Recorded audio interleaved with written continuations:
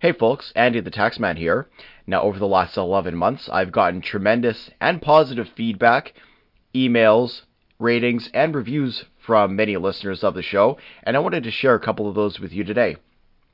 I was left a 5-star review from Wrestling with the Truth on Good Pods, and they said, 5 stars, the Taxman is quickly becoming one of Canada's best wrestling historians, thanks to the work that he puts into every episode.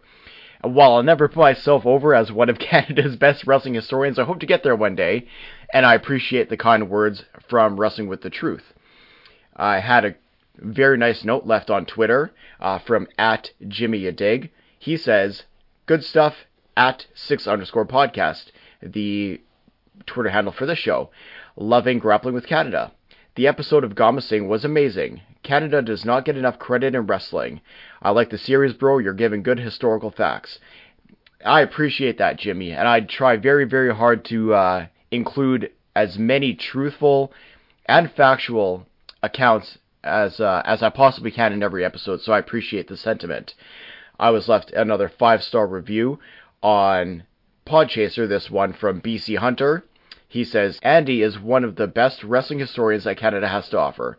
All episodes are a must-listen for any Canadian wrestling fan, or wrestling fan in general.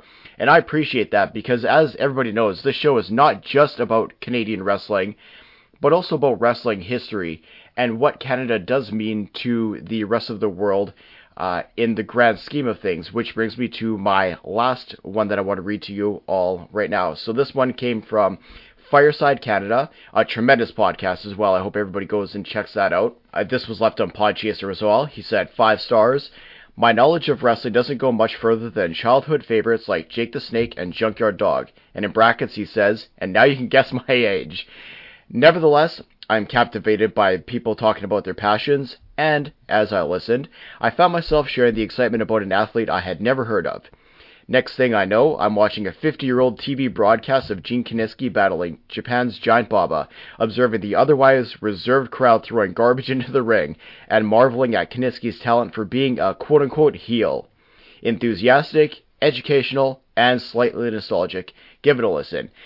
And that's really what I'm going for here. A show that appeals to everybody, whether you're a history fan, whether you like Canada, whether you like professional wrestling, whether you just like human interest stories. And that's what I try and bring to you guys every month. I'm incredibly proud of producing a program that features a lot of history, a lot of personal experiences, and a lot of personal stories that appeal to a wide range of people, regardless of just wrestling fans, if you will. And quite frankly, you're going to hear stories on this show that you're never going to hear anywhere else. And isn't that really why we're all here? To learn something? I'm asking for everybody's help right now to keep all of this going. This program takes an exorbitant amount of time physically to produce every month. A little behind the scenes look. Each episode takes me roughly between 30 and 50 total hours to produce, research, coordinate guests, etc., etc. There's also a financial responsibility that I have towards the show. So, this is the perfect time now to help me out and to help produce further episodes and further seasons of Grappling with Canada. If you look at the Linktree link in your show notes, you'll find various ways that you can donate to the podcast.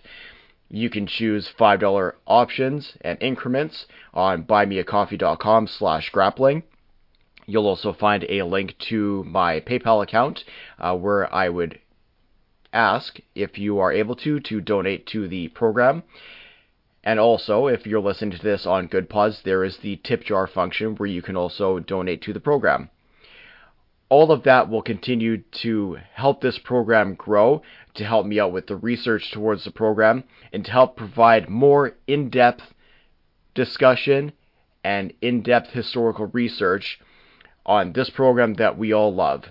And for me to continue to provide what I think is a great look into the personal lives of some of the most influential people, not just in Canadian wrestling, not just in wrestling in general, but in Canadian history as well. So once again, I'm asking for your support. Click the link in your show notes for various ways to contribute to the show. And as such, If you do contribute to the show, I'll make sure that I give you a shout out in the next month's episode. So once again, use the Linktree link in this month's show notes to see particular ways on how you can donate to the show. And I really appreciate it in advance, and I look forward to chatting with all of you in regards to that. So thank you for your time, and let's get into today's podcast.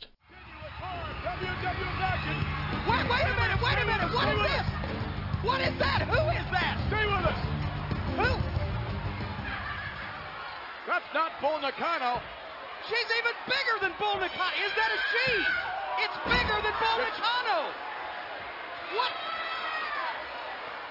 Is this woman from one of the fans? It isn't a fan of the cops would be in there, but let's get some security out here. I can't see her face. She's got to go 300. Did we take a break? Are we still on? Are we still live? Are we on here with this thing or what? Who is it? You didn't tell me nothing. What's going on here? Alundra holding her phone right in the nose. Who is? That woman, whoever she is, just kicked Alundra place right in the face. Stay with us, everyone. We'll continue.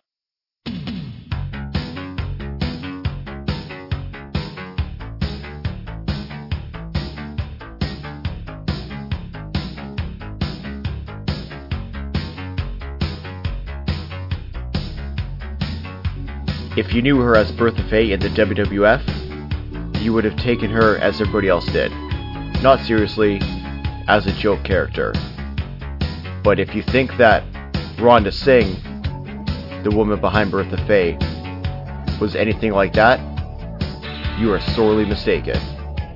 This month on Grappling with Canada, we take an in-depth look at the incredible career and legacy of one of the most feared, one of the most vicious, one of the most intense and dangerous women wrestlers of all time, the Monster Ripper, Rhonda Singh.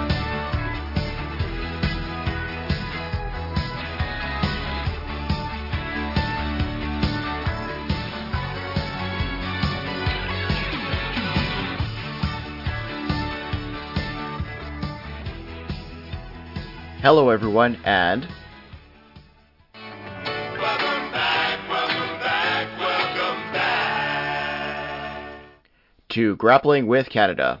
As usual, I'm your host, the Taxman, and I'm really looking forward to today's episode, which I think is going to open a lot of people's eyes to one of maybe the most misunderstood, not just women, but Canadian professional wrestlers, quite honestly, in history. So I'm really looking forward to today's episode covering the life and career, the very impressive and very, very misunderstood and, quite frankly, misreported career of Rhonda Singh. Now, before we get into all of that, I want to thank everybody for checking out last month's episode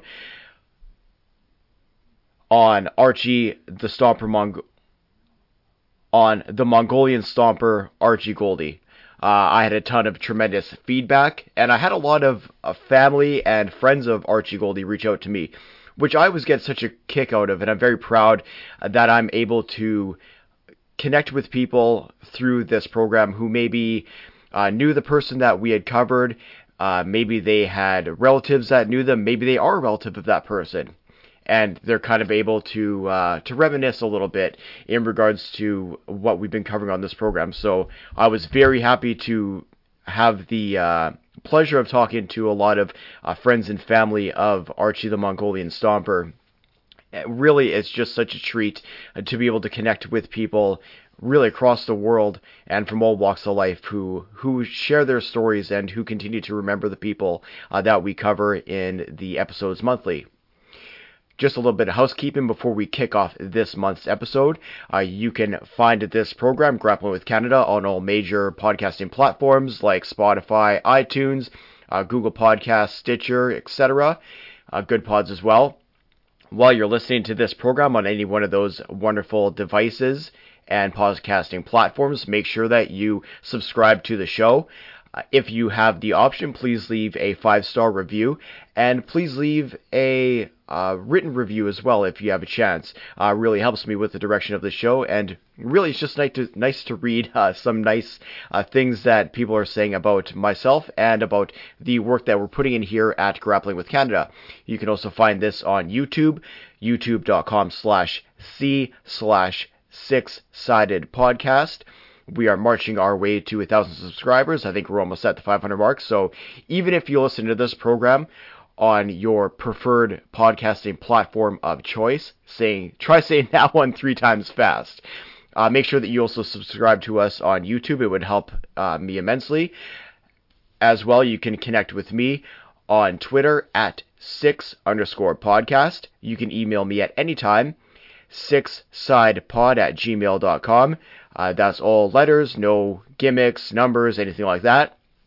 You can also come and find us on Facebook, facebook.com. Use that wonderful groups search bar and search for the Grappling with Canada group and come on in and join the fun. As well as I'll invite you to like the Grappling with Canada Facebook page. Once again, use that page's search bar, search Grappling with Canada, and make sure that you like the Facebook page as well. In addition to all of that, it would help me immensely if you would do what you're probably doing anyways right now, looking at your phone.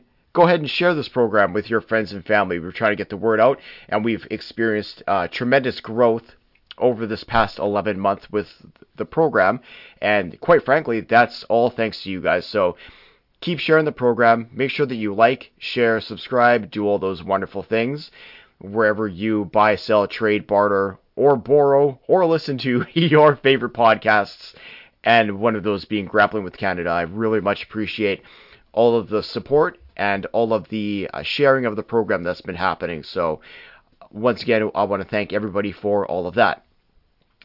As well, we have t-shirts available finally at threadless.com/grapplingwithcanada, or it might be grapplingwithcanada.threadless.com is where you can find those shirts. We have a bunch of fun designs up there.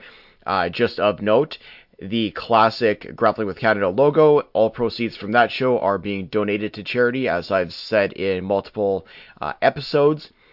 There's been quite a few of you that have already taken advantage of that, and I thank you very much. If you purchase a shirt, make sure that you share it either on Twitter or on Facebook, preferably in the Facebook group, and I'll be happy to share that. And yeah, we'll just have some fun with it and show it you out as well. So once again, grapplingwithcanada.threadless.com is where you can find those shirts. You can also support the program via donations using the link tree in your show notes. You would have heard a little bit of that previously to this show. And you can find various ways to support the show on there, whether it's buymeacoffee.com/grappling, whether it's a direct link to PayPal, or whether it's the tip function on GoodPods. Some tremendous ways to help support the show and really help with the research and to keep all this thing going. I also have a new 5-star review that I'm going to read later on in the show. Once again, if you leave a 5-star written review, I will make sure that I read it on the next available podcast, so I'm looking forward to getting into that later on in this show. However, today, the reason that we're all here, Rhonda Singh. Now, don't let the show notes fool you, and don't let the title of the program fool you, because I know that a lot of people, their only experience with Rhonda Singh was her joke, quote-unquote, character in the WWF as Bertha Faye, and also how she was used, but more specifically misused, in WCW as kind of this quasi-comedy. I don't know what they were trying to do there. And to be quite frank, at that time, WCW was a mess, both in terms creatively.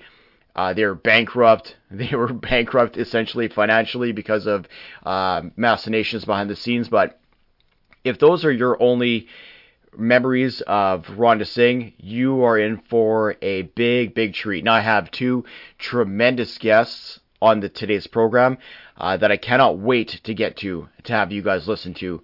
One is a returning member of the Grappling with Canada family. You would have heard Dr. Mike Leno on our Abdullah the Butcher episode, so I'm very happy to be having wrestling's first dentist back on the show today, as well as a tremendous wrestling writer, Javier Yoist, is also joining the program, and I'm really looking forward to everybody getting to know him, because as you're going to be hearing in this program, he's done, well, it'll be right away now, 100 articles for Pro Wrestling Stories, as well as some other websites. So I'm looking forward to my conversation with Javier and with Dr. Mike Leno, and for really dispelling a lot of the false information that's out there regarding Rhonda Singh, because unfortunately, and we're going to discuss this at great detail in the episode, so I'm not going to get into it too deep right now, but she is easily one of the most misunderstood, misreported, more importantly, and really the facts of her career are just so misconstrued by so many different sources, some of it intentional, and we are going to get into that, some of it unintentional. But today we're going to do a very good job, I think, of clearing up a lot of the misconceptions. We're going to talk in great depth and detail about what she actually meant to wrestling, because there's a lot of things that she has done in her career that are overlooked and overshadowed by her involvement with, we'll say, the big promotion, something that we're going to get into later on in this episode. But before we get into all of that, I'm going to set you up all in the proper frame of mind. So, for anybody who doesn't know the Monster Ripper, Rhonda Singh, from Japan, from Puerto Rico, from Mexico, we're going to kick this thing off right. So I'm going to play a little bit of intro from one of her title matches against Bull Nakano, and it really set us in the mood for discussing the Monster Ripper. So this is, if you've never heard it before, it's totally different than you've ever heard her be presented in any way, shape, or form. And it's going to set us up in the proper frame of mind and eventually the proper context as we put things into place in this episode. So enjoy this classic wrestling audio. And then on the other side, we're going to get into our program of the Monster Ripper, Rhonda Singh.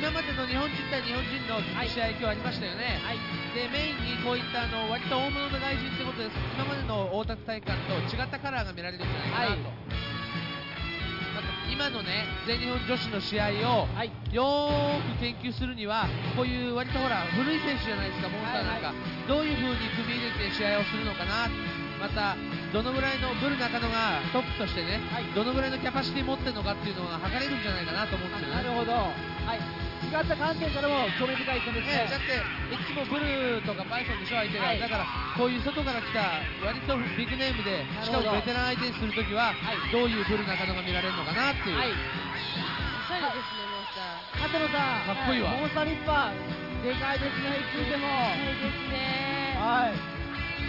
さあ今青コーナーからチャレンジャーモンスターリッパーの入場です。モンスターおしゃれですよね。よく、自分のさ持ち味をよく知ってる、知り尽くしてるね。さあ今夜4度目の防衛戦を控えるブル中野、倒すのはこのモンスターリッパーなのか。モンスターリッパー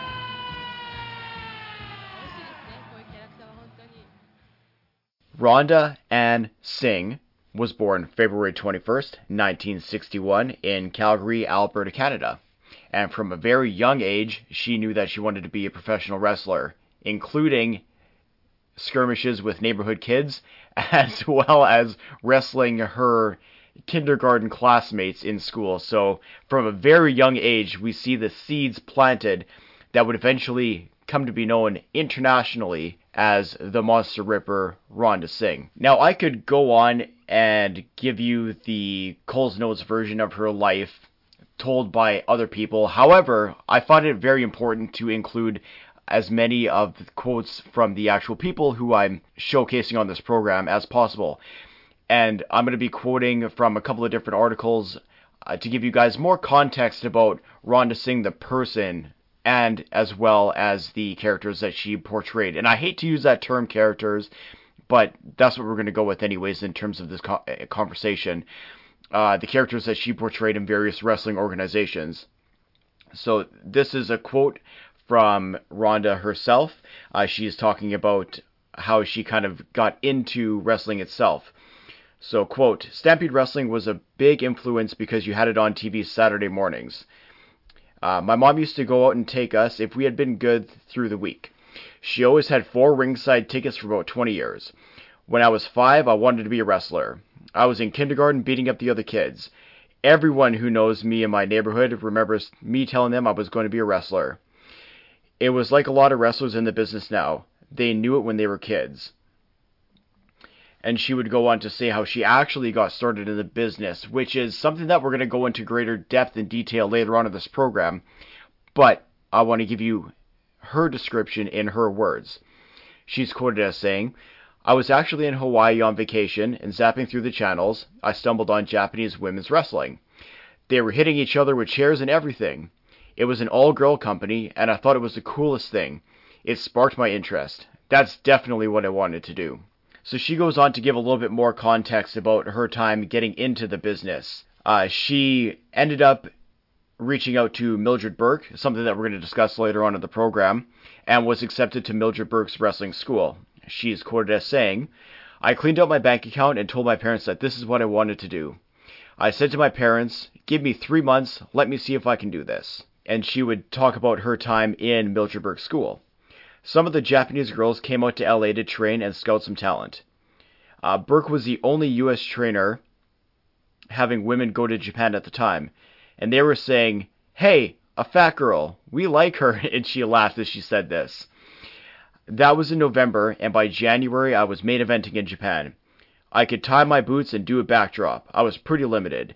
And she's very conscientious in her quotes of being absolutely realistic and where she was at that point in time in her wrestling career. And she would go into further depth. And again, this is something that we're going to discuss later on in the program as well. Her first match was in Japan with a partner, Mayumi Konami, against the Beauty Pair. She was quoted as saying, it was my first match and I won. The Japanese girls resented it because they never had to lose. If they lost to each other. They never lost to a foreigner. She would say further, they literally kicked the shit out of me. I was the first foreigner that they had to lose to, and they didn't take it kindly. You were working 7-8 times a week. You had to roll out of bed and bit by bit get up because you were just dead. And she would further discuss her time in All Japan Wrestling, including a time where she had to start defending herself because of the abuses she was suffering at the hands of the other, not only professional wrestling students that were there learning, but also the wrestlers in the ring who were taking out their aggressions on her, this new up-and-coming foreigner who was getting the monster pushes. Quote, it was just a matter of defending yourself and saying, I'm not going to take this anymore. Once you got respect, it became very easy. They always respected you and feared you. So she would spend an exorbitant amount of time in Japan from the 70s into the 80s. And then she eventually would come back to Calgary in the early 80s. But she has an interesting take on this as well. Quote, I didn't want to wrestle there until I knew I was good enough, she said. This is your hometown crowd and people you grew up with. The first time I came through, I was with the Mexican girl that was in Japan as well. We were only going to do 2 weeks. Stu Hart liked us so much that he kept us for 4. He wanted us to go longer, but we had to go back to Mexico. And she would say further about her time in Stampede Wrestling. Quote, this was one of the best territories that anyone could work in. The people you meet there are still your good friends. Everyone had a good time. You didn't have any of the problems that you have in the dressing room now. There was never anything that ever escalated to a major problem. And she also knew that she was in a very advantageous position, and she didn't take it for granted as some other people do. She was quoted as saying, "In this business, you're really fortunate because it allows you to see a lot of the world that you would never otherwise get to see." And then we talk about her time with the WWF. So her career starts in Japan. She quickly becomes a very big established star there. She starts doing tours in Puerto Rico, in Mexico, all around the world essentially, making a name for herself, the Monster Ripper Rhonda Singh, which eventually gets her hired by, at that time, one of the two top companies in North America, the WWF. She would be quoted as saying, "It was the best and worst of times. Because I started in Japan, I had a reverse philosophy than those who started in the States, and their dream is to wrestle in Japan. Mine was to wrestle in Madison Square Garden," she would say. "I had that opportunity years ago when they had Wendy Richter," she said. "Moolah called me up and said that she wanted me to do a couple of pay-per-views with Wendy. The thing was, Moolah wanted half my money. Why would you take my money when you're not doing anything? I didn't even know her. You wanted to go, but you knew it was going to be a guaranteed loss." And she would talk about further her debut in the WWF and what it was supposed to be versus what actually happened in real life. And her matches, specifically with Bull Nakano, were big factors in her wanting to go to the WWF. Quote, "We had big heat in Japan, so this is what they wanted to do," she recalled. "Medusa was going away and she was getting new boobs and a new nose. For 3 months it was going to be Nakano and I. She was going to drop the belt to me, Medusa was going to come back after a while, we'd add a few more girls and make it a legitimate women's division. Eventually, Medusa and I would battle for the belt and it was undecided from there. I had a 2-year contract, so we were going to space it out over that time." But as WWF fans know, that is not at all what actually ended up happening. Quote, "The whole storyline went down the toilet," she said. "The only way we could save it is if we were able to hurt Medusa because she was still scheduled for surgery. We had to get rid of Nakano to get me in there at the same time." And she had an interesting quote about somebody who we're going to be talking about a little bit more in today's episode, and that was the person that wrestling fans would know as Harvey Whippleman. Quote, "He actually did live in a trailer park. He was that guy. That's who he was. He never bought a roll of toilet paper in his life. He'd always just take it from a hotel or a truck stop." She would talk about how they changed her character from the Monster Ripper to what WWF fans would come to know and resent as Bertha Faye. Quote, "They put me in that character. You're not doing something you want to do. I was Monster Ripper for 15 years. It was hard to walk away from all that personality." She would further say, "I couldn't do these moves that because certain guys were doing it. You went in every night with one arm tied behind your back because someone else laid claim to it. I was doing these moves on a daily basis for 15 years and now I couldn't do any of it. No one wanted you to look better than they did. I did power moves. That's who I was. It sort of stripped my identity. You're going to the ring, skipping and blowing kisses, looking goofy. You just went to the bank and cashed your check.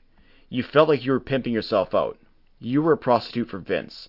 The guys were doing it too, so you know what people had to do for their money." And she would also go on to how it all really started unraveling for her.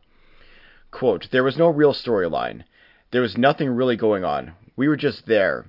In the background, you'd have Medusa calling Vince all the time, asking why we weren't on TV. When you only have 2 girls, you can only do so much. She had limited skills and basically did the same thing all the time." Now, because of the lack of interviews that Rhonda Singh had done, particularly in English, there's a lot of articles in Japan, but they're almost impossible for me to access at this point in time. So what I'm left with is essentially secondhand accounts for the most part, but I was able to stumble onto an article from the Providence written in 1984. And this one really does shed some more interesting light on Rhonda Singh herself and where she was in that point in time. Because you got to remember, 84 would have been 11 years before she even came to the WWF. So this really gives you more context of Rhonda Singh at this point in time of what she was doing and what she really thought about the wrestling business. So this article is from the Providence.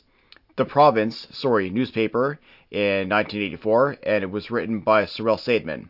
The title of the piece is really sums up what I'm getting to with this whole Rhonda Singh program, and it's titled "She's Real Bad."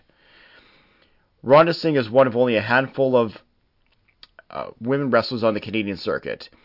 23, she was born and raised in Calgary, where she still keeps an apartment, but much of her 5.5-year career as a pro wrestler has been spent in Mexico and Japan. In the latter, a national hero under the name Monster Ripper. In Canada, she is often billed as a Japanese wrestler, though her ancestry, many generations removed, is in fact Chinese.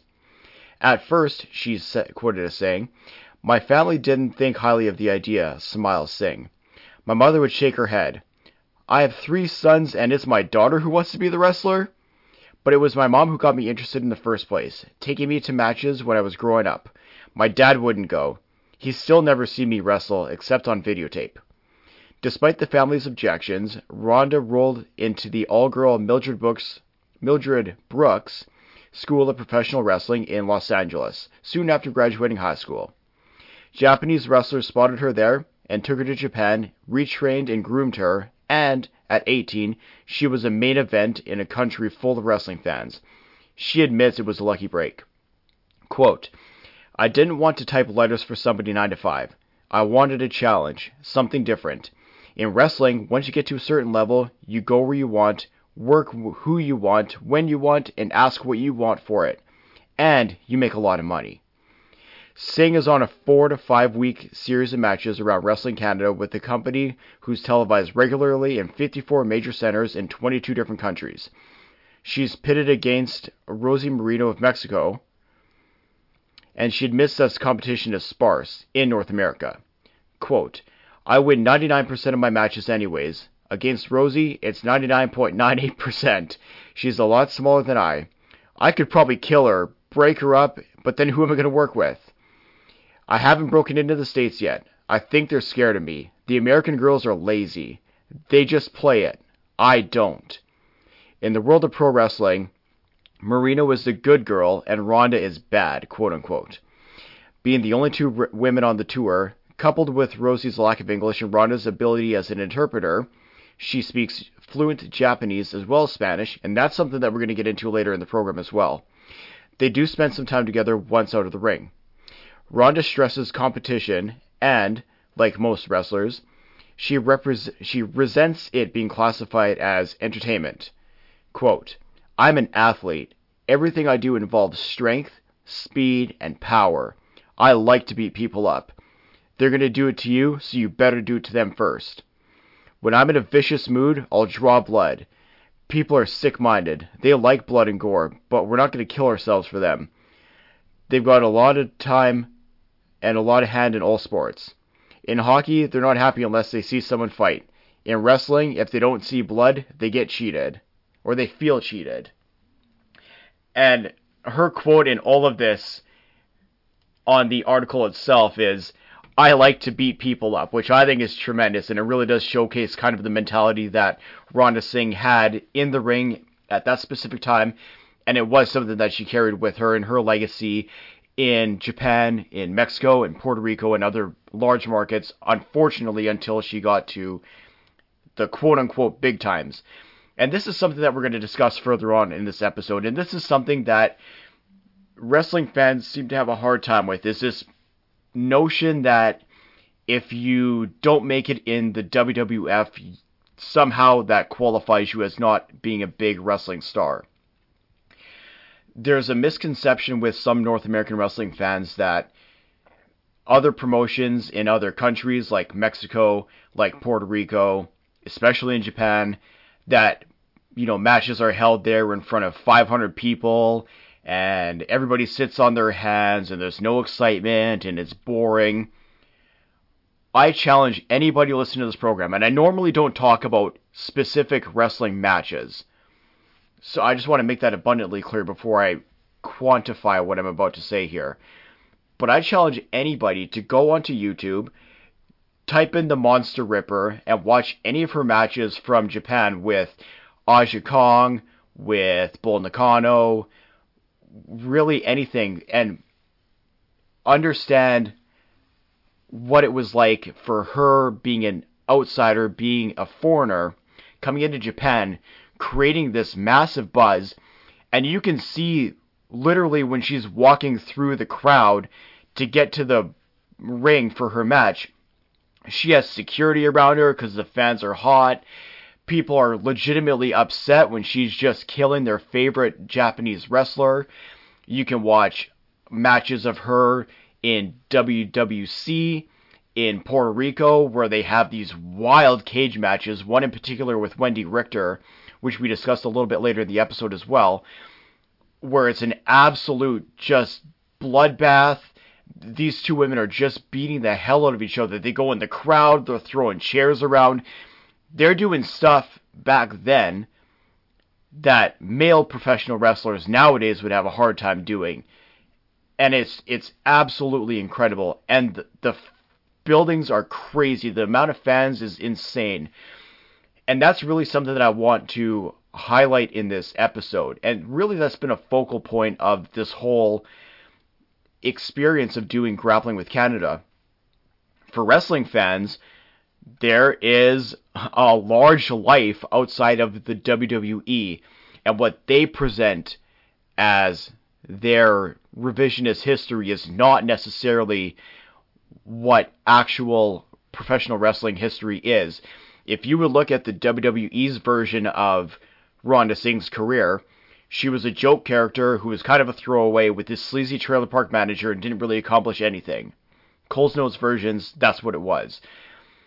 And then if you take in the combined careers of her in the WWE and WCW, she really didn't do anything either. Same thing, she was paired with Oklahoma, an awful manager, just a horrific take off of JR, and I won't even get into that. That's a whole other conversation. But again, you have somebody who's presented as a joke, who's not allowed to work the way that she can work, and just used and abused.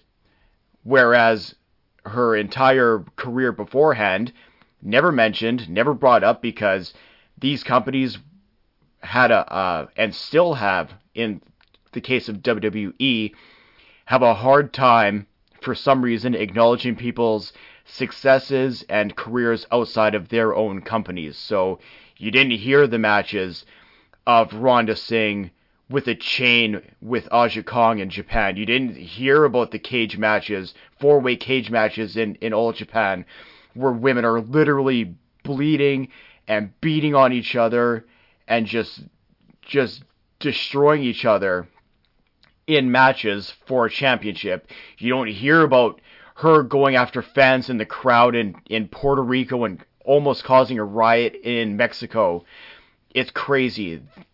So, for as much as I normally don't encourage you guys to go on YouTube to look up specific things, I highly encourage anybody who has only ever seen Rhonda Singh as Bertha Faye, go out of your way, throw it in your YouTube machine, check out her work in All Japan and her work especially in Puerto Rico as well. It's, honest to God, it's better than almost anything you're going to see in today's professional wrestling scene, and it tells a story, something that is sorely lacking in today's professional wrestling environment.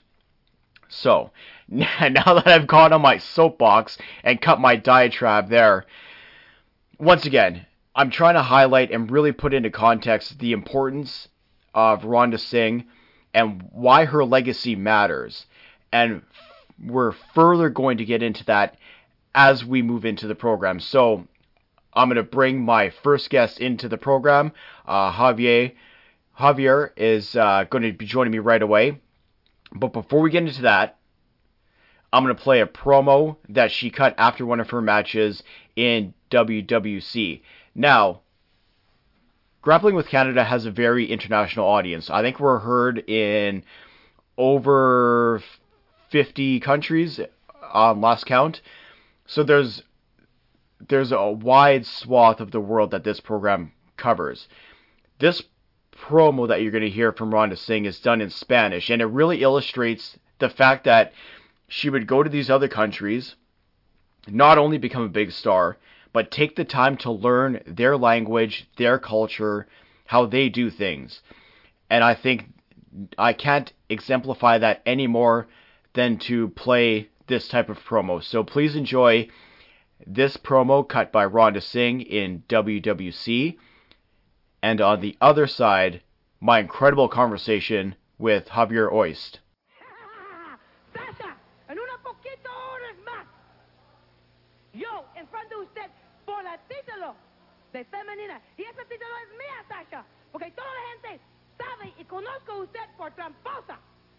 Y Sasha, en un ratito más, en Carolina, Sasha, yo te voy a regresar este cinturón a mi cintura, perdón, porque yo soy la mejor luchadora del mundo, Sasha, y yo te voy a demostrar eso a ti y toda la gente de allá en Carolina. All right, very happy to be joined on the program right now by not just wrestling author, but a man of many many traits right now, joined on the line by Javier Oist. Javier, how you doing? I'm doing great, Andy. Thanks for inviting me on the show. Yeah, it's my pleasure, and it's funny, we had just mentioned something off air, so we're kind of coming into this one laughing a little bit. You released, your 99th article in 2 years, you just said? Well, it's been submitted. It's one of those things. I enjoy writing, and I was only supposed to write one article, and in 2 years, and if you include the pandemic, I've submitted my 99th article. 93 have been published, but 99. When they're all published, it'll be 99 total. So I'm just chomping at the bit to see which one's going to be number 100. That would be a nice number to reach, No kidding. That's incredible. I haven't written books yet or anything, but if you add all 99 articles, that's about 5 books there or something. You're going to be getting into Pat LaPrade territory right away. Oh well, I super respect for Pat LaPrade with the squared, the squared circle, women of the squared circle. Yeah, Sisters of the Square Circle. Yeah. Sisters, exactly. That's a amazing book, but he was on the Andre the Giant one, right? He did that one too. Yeah. So absolutely phenomenal work. He's incredible, and former two-time guest on this program, and yeah, we were talking off air as well about all these wrestling historians that we've had the great pleasure of dealing with over the years, and he's right up there as well. Absolutely. Oh, great work. So before we get into tonight's topic, let's just hear a little bit about yourself for all the listeners at home who may not be familiar with yourself and your work. That's impossible, but I can try to have them familiarize them with my work. Just kidding. Since it's a wrestling show, we got to put ourselves over somehow, right? Well, yeah, the last thing you want to do is come on and bury yourself 3 minutes into a program. I do a good enough job of that myself, so. Well, my name's Javier Oist. I've been watching wrestling since around early '86. So I started watching at the tail end of the territories. I saw how things. I was there with Hulkamania, King Kong Bundy, WrestleMania 2, and I loved watching Florida Championship Wrestling, Kevin Sullivan and the Army of Darkness, and how he left superstar Billy Graham out in the desert and all that madness of Florida Championship Wrestling. And I watched of course NWA, the Georgia product, and there were a couple of years I stopped watching wrestling. I just started enjoying, just getting other interests. You start growing up.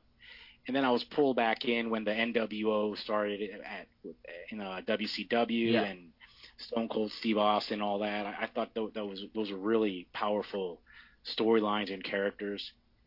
And fast forward to a couple years ago, I don't know if you're familiar with Silver King, the Mexican luchador who died in London. I think it was 2 years ago now. Yes.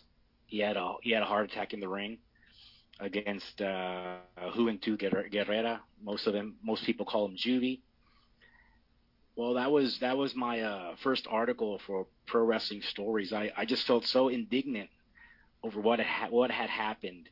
And this was, I'm not good with dates, believe it or not. We're in 2021. This was around 2019, I believe. I'm not going to cheat by looking it up. But when it happened, I was just so upset that in the 2019 or 2018, whenever it happened, how is it that there was no immediate medical attention for the talent of the ring? And how is it that the referee let the match continue? He respected kayfabe so much, he basically let this guy die in the ring. You know, those things just to me, it's just crazy. So I was already a fan of pro wrestling stories, and I wrote to them and I said, you guys should write about this. This is a very important story. And the owner, his name is JP Zarka. He's a very cool guy, good friend of mine now. He said, you know, why don't you do it? It seems that you're passionate about it, and you already sent me all this information where we could take it and write the story by ourselves on, you know, take your info and write it, but why don't you do it, you know? And when he said that, I froze. I thought, me write an article? I've been a fan of Pro Wrestling Illustrated, The Wrestler, Inside Wrestling, all those magazines from the past. And I said, it would be pretty cool if I could write one of these articles. And I thought, well, okay. I just responded, okay, without even a clue of how I was going to do it. You know, it's one of those moments in life where you think to yourself, well, this is the moment you're going to look at in the future and say, you should have gone for it, man. Just go with it, no fear, go forward and do it. And what made me feel confident doing it was that on their page, on the part where it says about us, there's a part where it says you know, that they'll do some editing and they'll work with you if you need help, et cetera, et cetera. So I'm like, how bad? You know, let's just submit it. You know, it's how bad could it be? Yeah, how bad could it be? I got positive feedback, and I was relieved. And it's that story's still out there. It's about the sad passing of Silver King in the ring.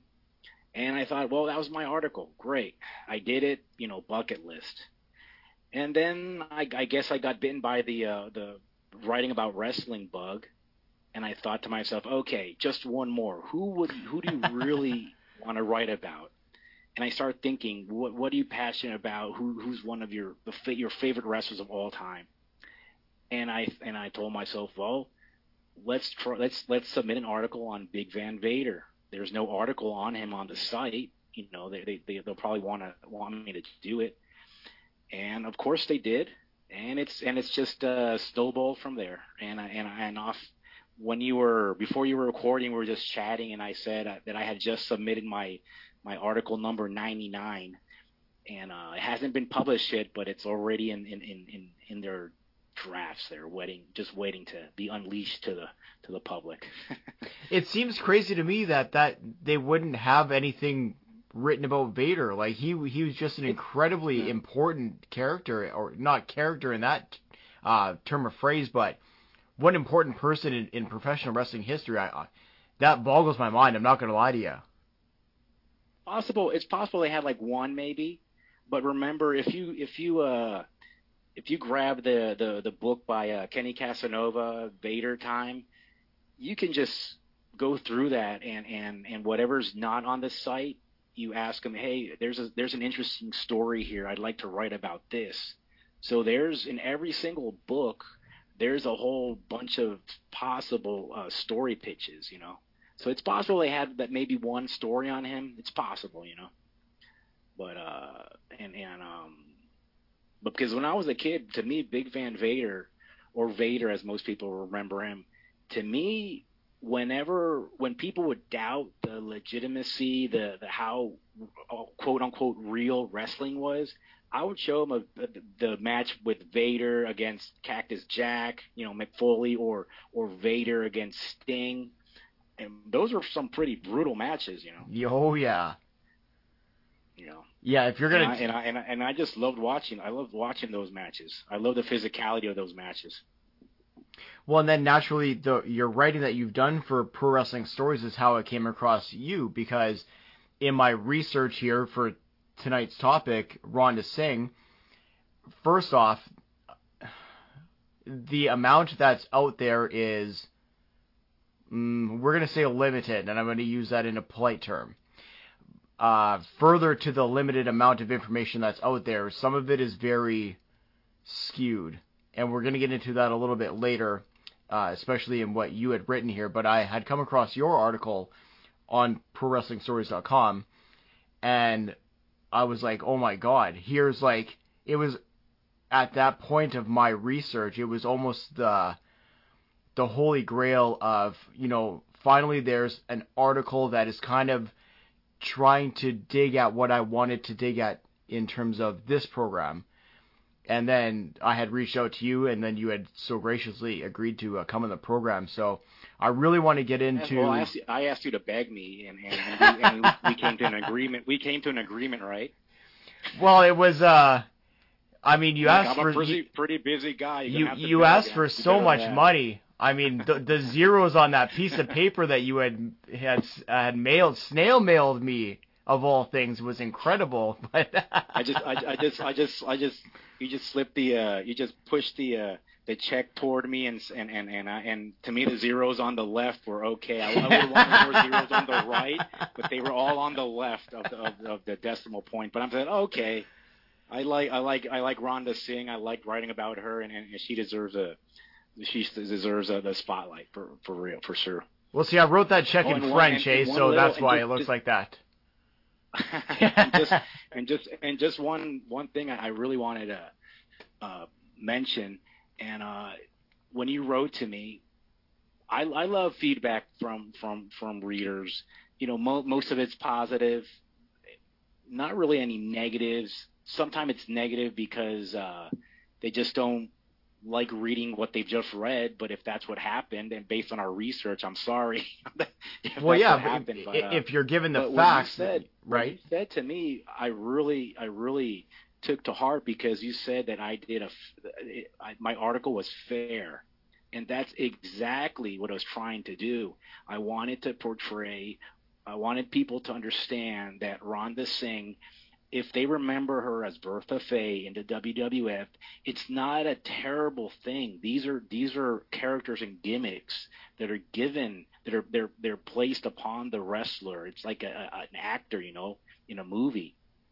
And I know we're gonna get into this, but my point was, I wanted people to understand how this evolved, for better or worse. But in the end, Rhonda Singh was very, very talented with whatever role she was given in any of these companies. And that's I don't want to put myself over, but the reason I was so complimentary about the article was exactly that, because what you had written, that's my intention of this program as well, right? Throughout every topic that I've covered so far, I've always tried to present, a fair and factual presentation of whoever it is. Unfortunately, in the wacky world of professional wrestling, kayfabe exists not only in the ring, but also in some of the things that you read. So when I read your article probably 3 times in its entirety before I even emailed you, because the first time it was like, okay, I think that this is exactly what I've been looking for, but I want to make sure. So I read it again, and then on the third time, I'm like, took off the rose-colored glasses and read it again. Without it, yeah, yeah. So without, oh yeah, let's see if I can sign this guy to a big ass contract to get him on the program. But yeah, first you read it enamored. And then you read it, okay, without any heart. Let me just read it cold. Well, just read it like I'm not like I'm a researcher. Maybe I'm not even a fan. Let's see where this article goes, and just. That's exactly it. Almost like an editor, but just cold, top to bottom, right? Well, and here's the further to that. I honestly, when I started reading it, my first thing was like, okay, I was already setting myself up for disappointment based on the other material that was out there. So based on my other articles. No. Based on the other Based on your articles other written articles, on Bertha. Let's see if he hits this one on the target, because the other ones have been Yeah. way off. The other ones look like copy paste from Wikipedia or something. Let's see if he does this one right. This sounds like Hannibal wrote it. Oh man, I like his stuff. I don't think he writes though, right? Well, I think Wikipedia writes his stuff for him. But anyways, so like I said, the article is tremendous. Got in touch with you, and we're gonna get into it right now. So as we're kind of talking about it, what drove you to write the article? Was Rhonda Singh somebody that you had previous knowledge about, or is this somebody that, as you were kind of researching or rediscovering your love of pro wrestling, that she was kind of one of these figures that you had come across and were interested in? Like, what drove you to write this article? It's an interesting story. It was actually a reader's request. They wrote to Pro Wrestling Stories, and the owner editor asked me if I wanted to write about her. I had a couple of days where I wasn't writing, and I'm trying to think about what I should write about next. And boom, he just said, "Hey, there's a person who would love an article about Rhonda Singh. Would you like to tackle it?" And I said, "Absolutely."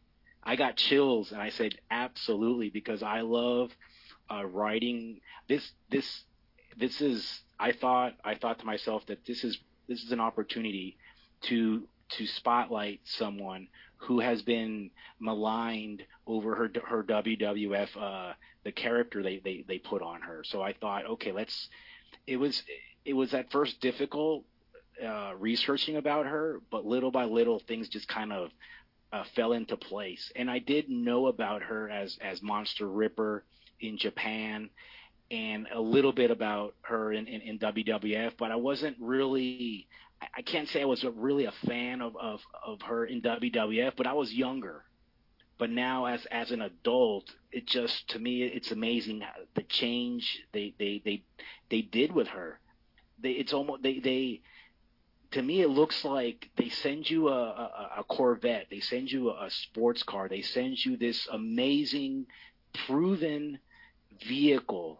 People for 15 years, this vehicle has performed, and people have paid tickets to go watch this car race.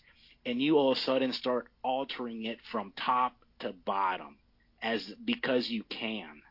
And that to me is the Rhonda Singh / Monster Ripper / a Bertha Faye story. You know, it's fascinating but very sad. And I mean, we're gonna get into this a little bit later as well. I don't want to put the cart ahead of the horse to say, but you know, it's still something that we see in today's modern age of professional wrestling. But that's a topic that we're gonna get into a little bit later in our discussion tonight. So it was a reader's request. The answer to your question was a reader's request, and I was glad to write about her. And I definitely like how the article turned out, and it's gotten good feedback. It's gotten great feedback, actually. Now, when you were researching the article, did you have a hard time to get the facts about her career, or how was your experience kind of separating fact from fiction in regards to, you know, Rhonda Singh and Bertha Faye, and then obviously at Monster Ripper as well? Since she's not alive and there aren't too many interviews of her, you have to kind of grab what you can, different articles, different books, and try to see if one says what the other one says, or at least is similar. If one is totally different than what the other one says, then you got a problem. Yes. And you put that aside and you continue your research. And you go with, let's say, for example, Wikipedia. Wikipedia is so dangerous because anyone can go in there and write something. Many times there's references to where the information came from, but many times that those articles don't exist anymore. So that's another stumbling block. in my case, I use Wikipedia as a super, super general guide. It's like a guideline, but every sentence I read, I really kind of analyze it. Like, that doesn't sound right. And then I start looking in other places and other sources. If I can avoid writing anything about from Wikipedia, I do, because first of all, that's not my work. Yes. Second of all, Wikipedia reads like Wikipedia. That doesn't read like a story. It reads like an instruction manual. And especially when you read it like this to your interviewer. Yeah. Sorry, I had to throw that in there. With my hoodie on and my skull background and my red and black video game chair. Oh, goddamn. I'm glad he's way up there and I'm way down here in El Salvador, so he's not going to find me. It's like I think he's a 24-hour drive away from me, so whatever. He can look me up if he needs to. But anyways, so yes, the request comes in. You start. So you just kind of have to with these articles. You have to use your sixth sense, and one huge thing about when I write, one huge thing is if I'm reading some other person's work, and I think what they're saying is correct, that cannot be copied exactly like their work unless it's referenced to their work. It has to be. I respect people's work so much, and the last thing I want someone to say is this guy just copied my article and he just, I do not. That to me is first of all, and every single writer should just protect themselves from that. There's stories out there that everyone agrees on, like let's say the plane ride, the plane ride from hell thing. Oh God, yeah. Everyone's talking about Ric Flair, and basically only he's denying it happened. So my instinct tells me that it did happen. That's kind of how I write my articles, and just so people won't crap on me, you have to protect yourself and say, look, this I got it from this source. So don't be coming at me. This is the original source, and this is what they said. All right. So, so it's a very fun but complicated process writing these articles, and we just hope for the best, man. Well, and you, like I said, you hit it out of the park on this one. And for myself, in the research to getting into Rhonda Singh, yeah, there was a little bit about her pre-wrestling days, we'll say, growing up, like how she was exposed to wrestling in itself. And I thought that you had a fun little anecdote in your article here. So for everybody sitting at home, Bertha Faye, but more commonly known in this program tonight as Rhonda Singh, was born in Calgary, but she used to go to the Calgary Stampede wrestling matches. But I love the line you have here, that her mom would take the kids only if they behaved, which I thought that was a nice touch. Well, that's from that's been stated in different sources. So when I see it, when I say sources, I mean books. I mean articles from websites that have been out there for a long time, not just something that's out there. So I thought, okay, I believe this happened. If I include this, I don't think people are going to start jumping on me and say that's not what happened, because according to 2 or 3 sources, that's what happened. Now here's an interesting. Actually, I believe Rhonda Singh says that. I believe she says that. So.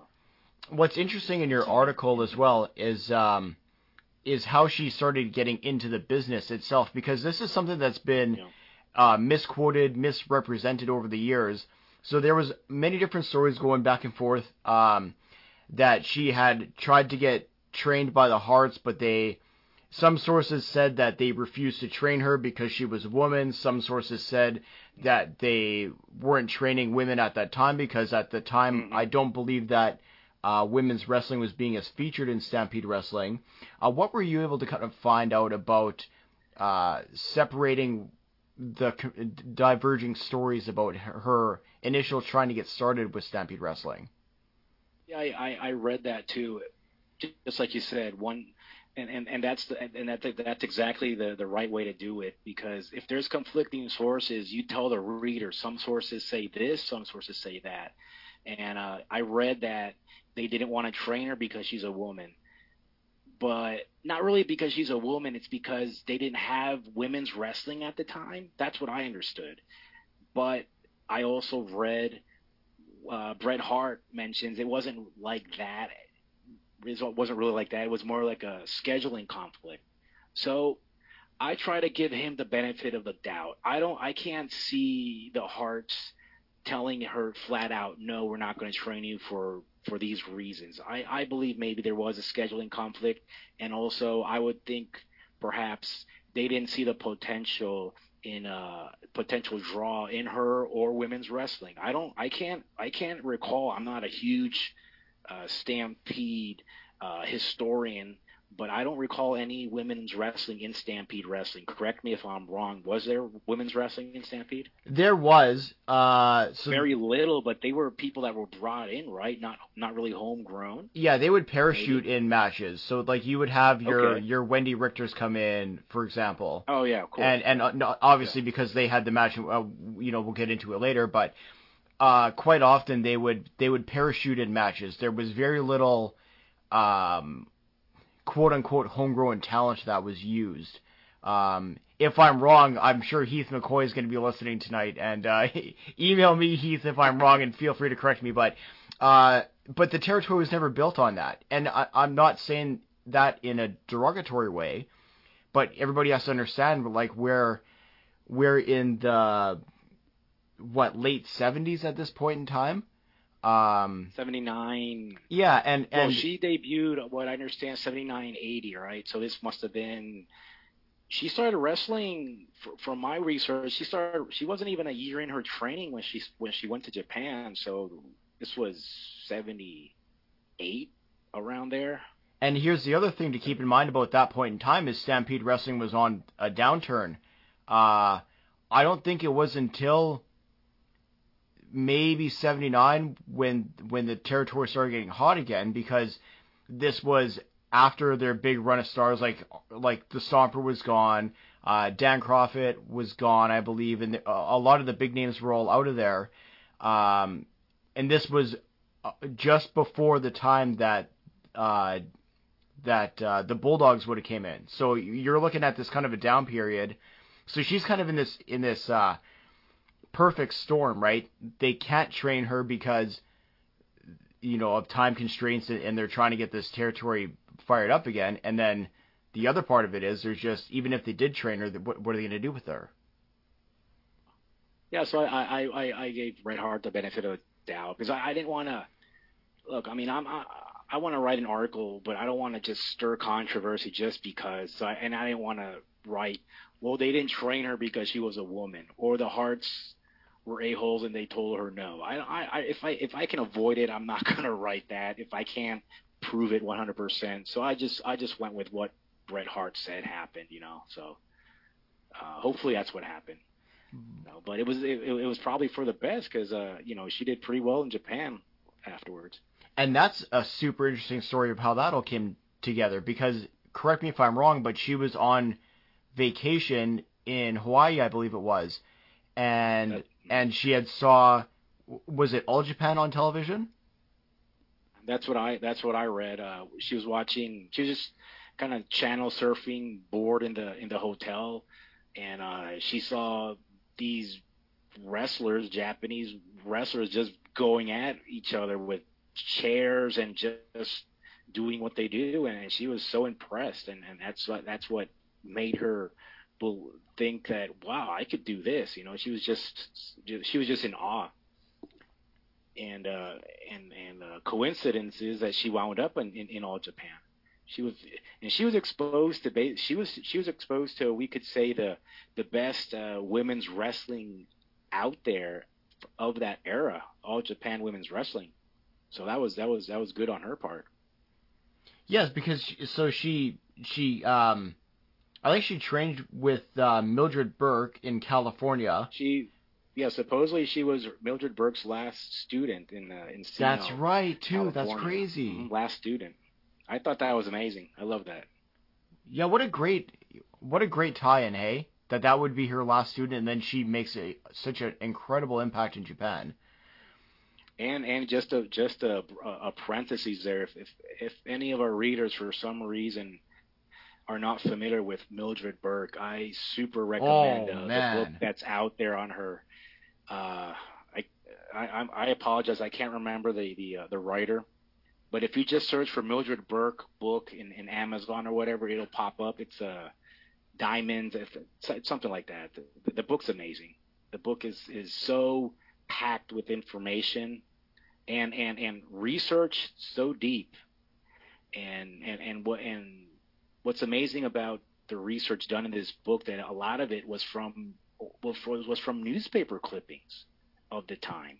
So the author had to fill in a lot of the gaps, and I'm not saying he assumed things, but sometimes he had to kind of guess what he think happened in those things, because sometimes the articles had different information about who won the match. One said Mildred Burke, the other one said so and so, Yeah, depending on the market, I'm sure. Yeah. or the promoter who's passing along the dollars to the newspaper. Yeah, guy. That's true. Yeah. So then they spot her. They go in All Japan women scouts. They spot her at Mildred Burke's school, and they see this 5'8" pretty. She wasn't the quote unquote fat. She wasn't overweight. She was just thick bodied, and just a big girl, And you can go.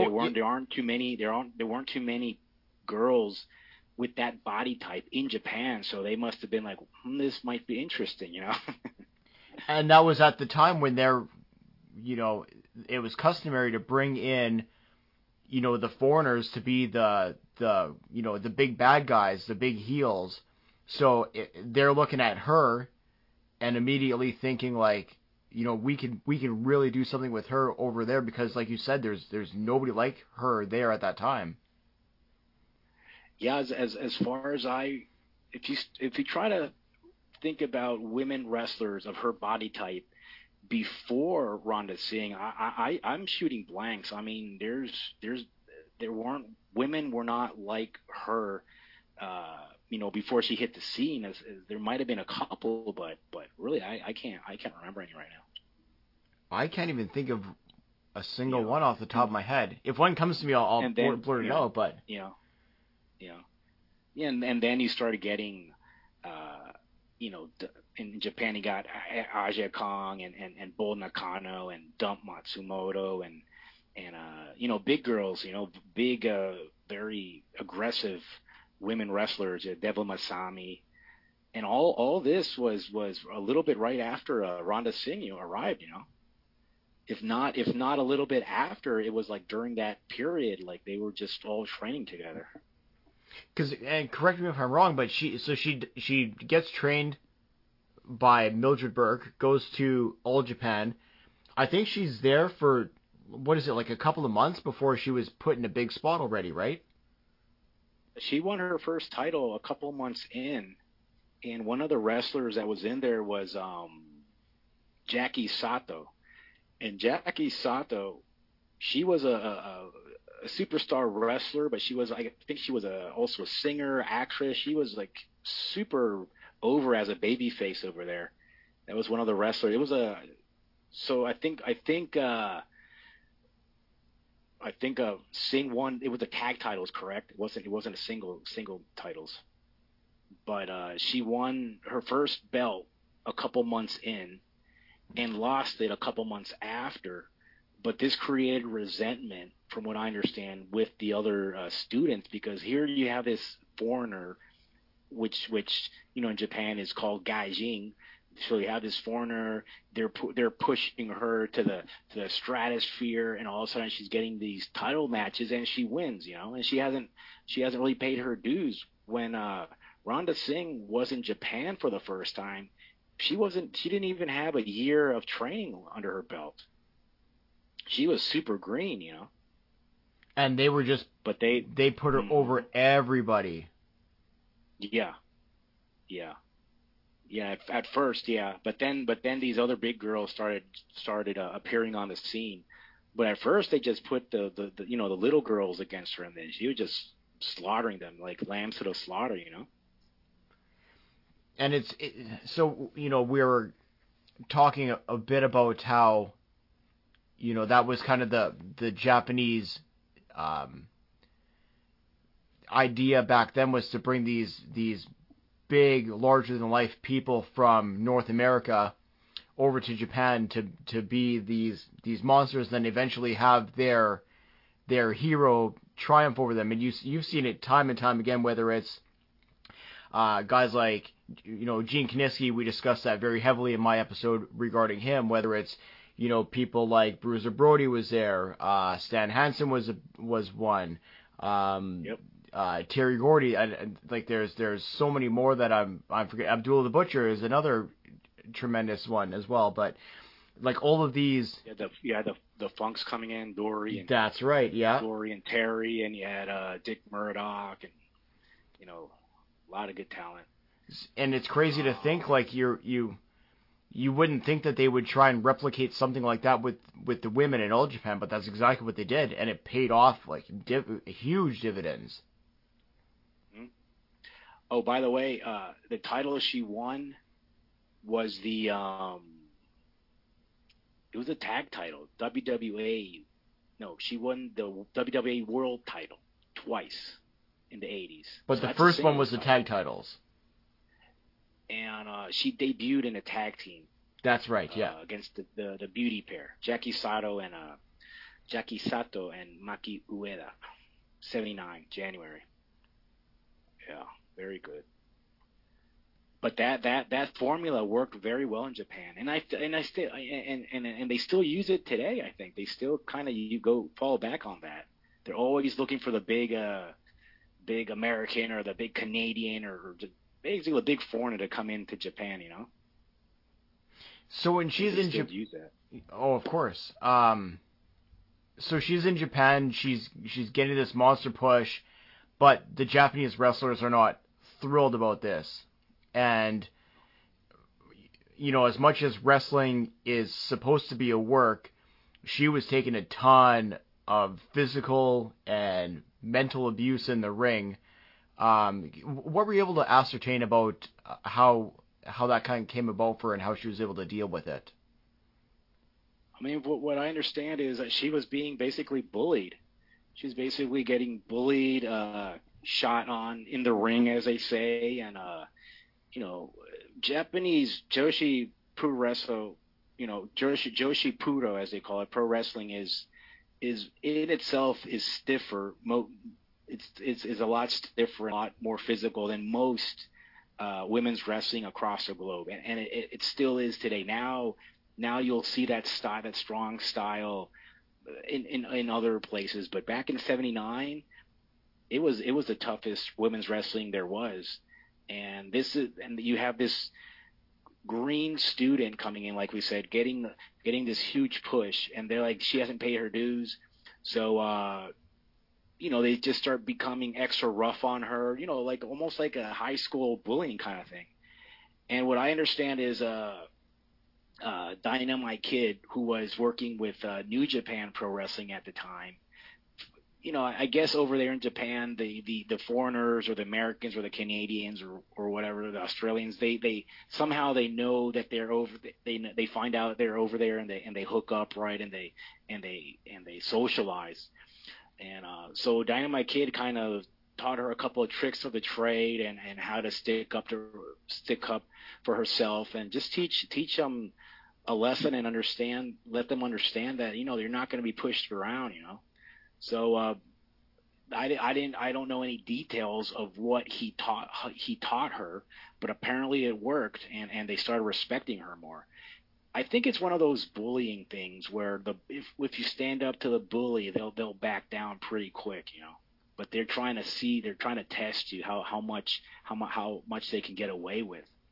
And from everything I read, no matter what the source, Bertha, I'm not going to call her Bertha, Faye, Rhonda Singh, seemed like the friendliest, gentlest, just the least aggressive person you would ever know. But in the ring, she turned into what Monster Ripper, for example, in Japan, you know. So they tried to pounce on her, I guess, like hyenas in the jungle, you know. Try to see if they could rip her apart between all of them. But once you get a Rhonda Singh stand up straight and start sticking up for herself, I don't think there would be any more bullying from then on, you know. And what I found interesting, both reading your article and a few other tidbits that I was able to uncover, you know, throughout my research, is that not only did she kind of kill the bullying that she was experiencing, but she kind of started to curtail it away from the other students that were experiencing it, which I thought that was interesting. Yeah, you're exactly right. That's what I investigating for the article. That's what I read too, and I really enjoyed that. I thought that was great.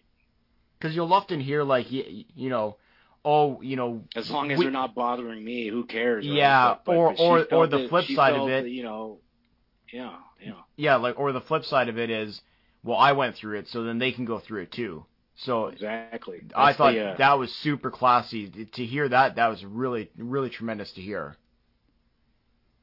That's one of those old school mentalities. It seems like, well, I got bullied, they shot on me in the ring, and I was treated pretty bad the first couple of years. So she either handles it, or you know, she'll be gone. You know, I had to take it, so she's got to woman up. You know, in this case. Yeah. Yeah. So naturally, she's over like massive in Japan. She's a big star there, drawing huge houses, having crazy matches.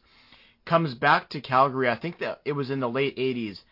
And correct me if I'm wrong, but they essentially just kind of made her the women's champ without a match, right? Yeah. What I read is like they made her the women's champ because they claimed that she had beaten Wendy Richter beforehand, so that made her the champ. And when I was invited on the show, I started just refreshing a little bit about Rhonda Singh, but also I was reading about Gama Singh, because you had a great episode on, I call it episode, but I had a great show on Gama Singh. I started researching a little bit more about him, and I remembered that I read that they wanted her to be part of his stable, the Karachi Vice. In some sources, I read that she was part of it, but what I read when I wrote the article, I researched that supposedly she wasn't, but those were the plans. So I'm not sure if you know a little bit more about that. Yeah, it's one of those weird things, because I think that she was put in it, but I don't think that she ever competed as part of it, if that makes any sense.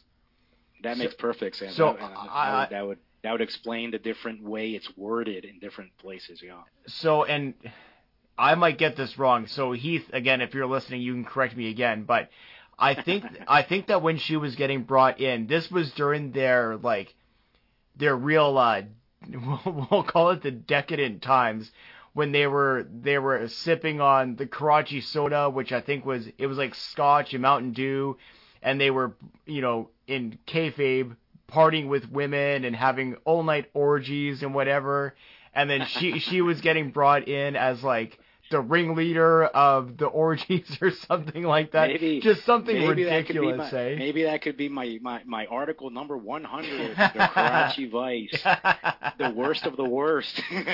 Just absolute, just despicable heels, eh? But and truthfully, how much of that is fact or fiction? I mean, that's up to the listener to decide, I suppose. That's one of those mysteries, but it's something that we did and by touch. the way, in, you gotta plug your shirt. You got grappling with Canada Karachi Vice style shirt. Yes, available. sir. I saw that. Yeah. I saw that. Yeah. On sale right now. If you're listening to this episode, it's currently on sale. So head over to grapplingwithcanada.threadless.com and pick yourself up one today. There's a shameless plug, unintentional, in the middle of the program. You'll be the coolest cat on the block. only super dedicated old school dudes will know what you're wearing, and super cool fans who listen to this show and know about Karachi Vice will be able to just put both together and say, wow, that's pretty genius. I'm going to order one of those myself. And if you get stopped in the street and somebody says, hey, it's Karachi Lice, let me know and I'll make sure that I get you something special, because that would be tremendous. But anyways, as we kind of move on in this in the program tonight, so she's back in Stampede. Unfortunately, Stampede doesn't last too much longer at that time, but then she takes her exploits down south into Puerto Rico, I believe, correct? And that's where she has great matches against Wendy Richter, who I've been trying to get an interview with for ever since I started writing. I was about to say 5 years, but I've been writing for a couple years. So maybe that'll be show 100. If Wendy Richter's listening, I would love to interview you. You could be my article number 100. That would be tremendous. But she's kind of not in wrestling anymore. She's kind of stepped away from wrestling for the most part, But so she's in Puerto Rico. She has matches with Wendy, and there's actually a cage match. At least one is on YouTube where they're fighting in a cage. It's a strange cage because I think it's the ring. I'm not sure if the ring's very low or the cage is very small. I think it seems like it just seems very constricting, the cage that's on for their matches. But they definitely had some great physical matches between them. And if anybody knows a little bit of what was happening in Puerto Rico, all you have to do is go back in the archives a little bit to our Abdullah the Butcher episode, because you want to talk about some intense matches.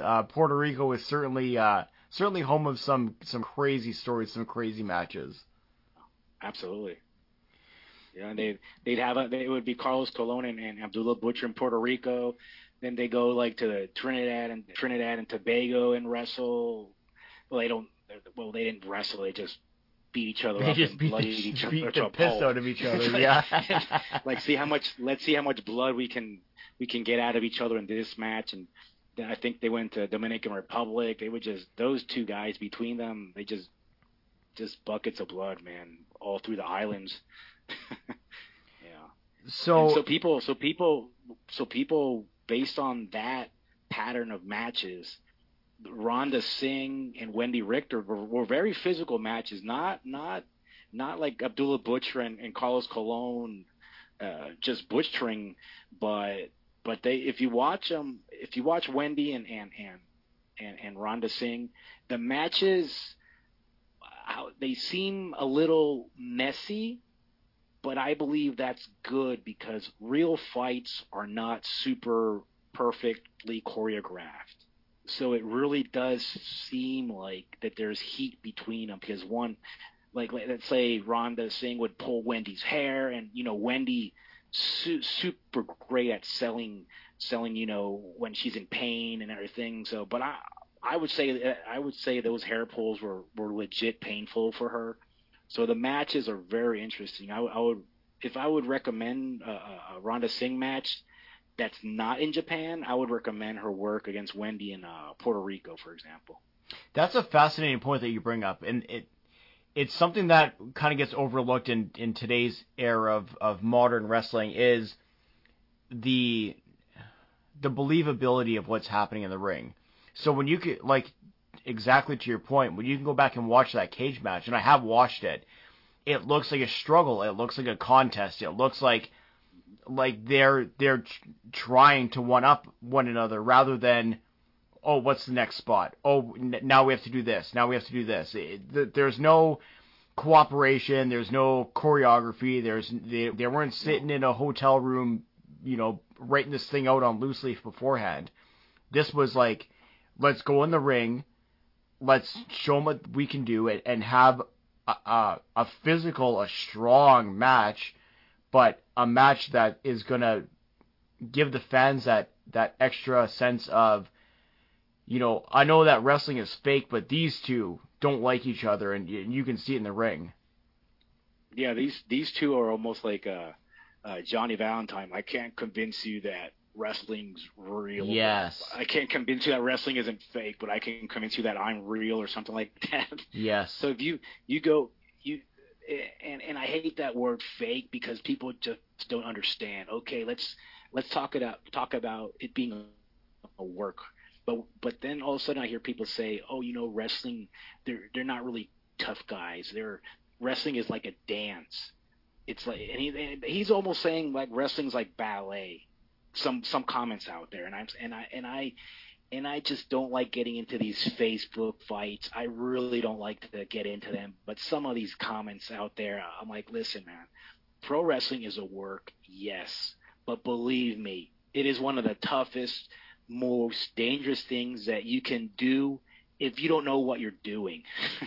Oh God, yeah, you're in a world of hurt. And if you don't have a partner that, and if you have a partner that doesn't want to take care of you, that could be basically your last day walking like a normal human being on Earth, if they really wanted to, And going back to that point where of choreography, if you go back to wrestling, how it started, wrestling was supposed to mimic, and it was supposed to be like a fight between two people. It wasn't. Now it's unbelievably choreographed, and it's a beautiful thing. If you look at it as art, it's amazing. But most of the time, it does not look like a simulated fight anymore. Yeah, it's I don't remember who coined the term, and but sometimes that is quote unquote crapped on by certain fans. If they look at the old school stuff, they're just kicking and punching. But the point is, each kick, each punch means something. There's a reason behind everything. Not if I'm throwing myself off the top rope 10 times in a match, it doesn't mean anything anymore. But if my last the way I pin you is off the top rope and you don't get up, it shows that that was a powerful move. Yes, that means but something. If I do the move on you 10 times and you get up 9 times, why are you not going to get out of it on the 10th time? Is there some kind of energy bar like in video games where after 10 times you just didn't have enough energy to get out of the pin? So basically, we're two grown men here talking about the logic of pro wrestling, but let's move on. Yeah, because we could do an entire show on that, I think. Well, that doesn't make sense, but that makes sense. Okay, we can be here all night. Yeah, Get into that. We can go into that.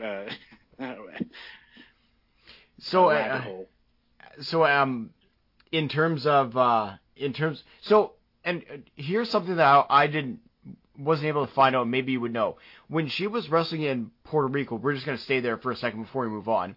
When she was wrestling in Puerto Rico, was she still the Monster Ripper, or was she going by Rhonda Singh there, or would you know? I believe she was Monster Ripper. When I can speak Spanish, so I could clearly, well, in my mind, I believe I hear Wendy Richter's future husband. What's his name? Well, he used to wrestle, but he became Wendy Richter's husband, and he's a commentator. And I remember him saying Monster Ripper, so I believe that's what she went by.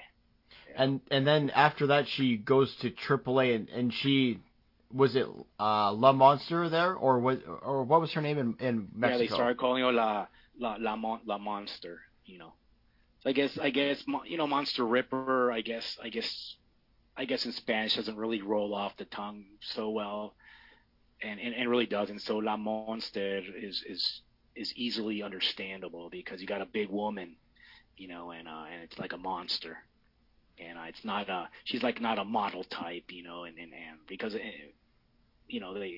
I guess Mexico, they're used to again, certain body type, not a big woman like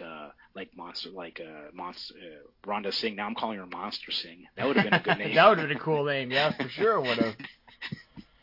That'll be in the show notes, hey? What could have been? Yeah, people in Mexico do remember her. She wrestled against what was her name? Marta Villalobos, which was another a big girl, but Mexican girl. But she was usually in 3-on-3 matches, which they call Australian. They call those Australian tag matches, Australianos, 3-on-3. So she has this career in Japan with All Japan. She has her this big run in Puerto Rico, a run in Mexico. Now get into the unfortunate run with the WWF 95.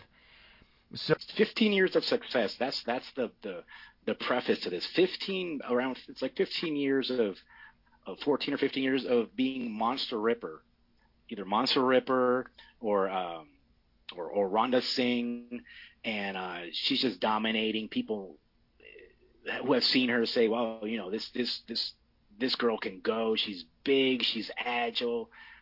And then she arrives on WWF as Monster, as a Rhonda Singh, but then something happens. So okay, and it's extremely important that we really, really reiterate what you just said. She has this incredible career, essentially across the globe, of this character, which is not really. I hate the term character, and it bemoans me to use yes, real persona. Yes, tremendous. So she has this persona. It works, and it's over, and people are ready for it because she's believable as hell, and B, she does it so well that anybody who wasn't a believer, it doesn't take very long for them not to be. So yeah, we're talking about late 70s into the 80s and early 90s. Right now, the secret is out that wrestling is probably most likely a work, but then you have this woman who looks like she's just beating the crap out of people. Like, isn't this supposed to be fake?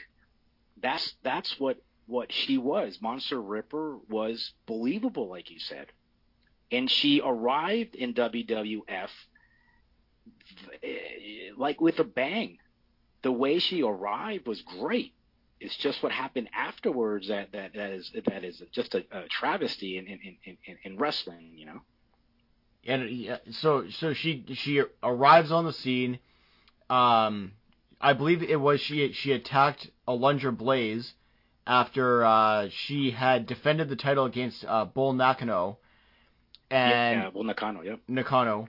Well, everybody says it different. I'll blame that on my Canadian accent, if you will. But so she comes in, she absolutely destroys Alundra Blaze to the point where people are like, it looks like she's. Go ahead. I'm sorry I cut you off. Go ahead. No, to the point where the fans are like, what the hell? Yeah, and I encourage people to go back and look at that. It's right there on YouTube. You don't have to be paying Vince McMahon any money. You can watch it for free on YouTube. It's there. They haven't taken it down yet. You see Monster. You see the lights go. You see the lights go off, and when they come back on, it's this huge woman. I think she's all in black leather, face paint, huge hair.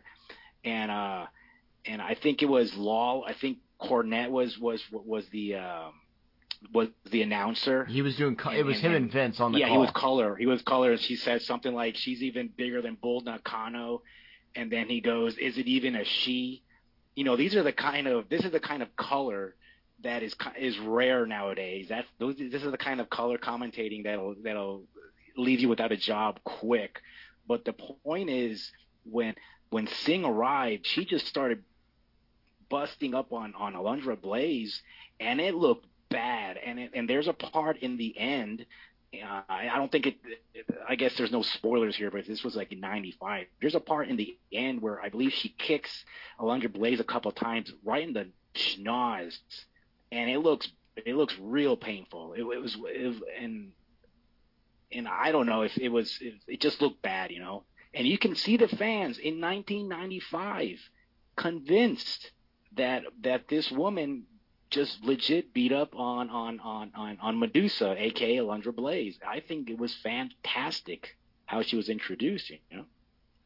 And it's even more incredible to think like this was at the height of the cartoon wrestling era, as I like to call it, of the WWF. This is where you had True, yeah. Yeah, so you had guys playing plumbers in a wrestling ring, or they were you had the dentists, garbage men, plumbers, yeah. And you had dentists, and Doink was there. You know, it was they really were a little bit off the mark on what could resonate. Was basically they were doing everything not to resonate with the fans. It seemed like. And then they bring in the Monster Ripper in a hot, like, a crazy segment, and as you know, insane as she comes in, they just kill her flatter than a plate full of piss faster than anything. And then the subsequent aftermath. Sorry, you got cut off there. You're asking what happened? Yeah. So what happened with her debut, and then the aftermath of her debut? Well, she debuted, like I said, like just lightning striking, and I would have loved that. I didn't see that live. I had to look back many years afterwards on how that happened, but I would have loved that. I think if I would have seen that live. Couple weeks later, all of a sudden she shows up. She's like skipping in the no longer has the fearsome face paint. She gets this I guess they change her hairstyle. They put like this outfit on her with polka dots and just all these she got the dusty colors. treatment. She gets a boa. They make Rhonda Singh into a joke, a walking, talking joke, like a clown.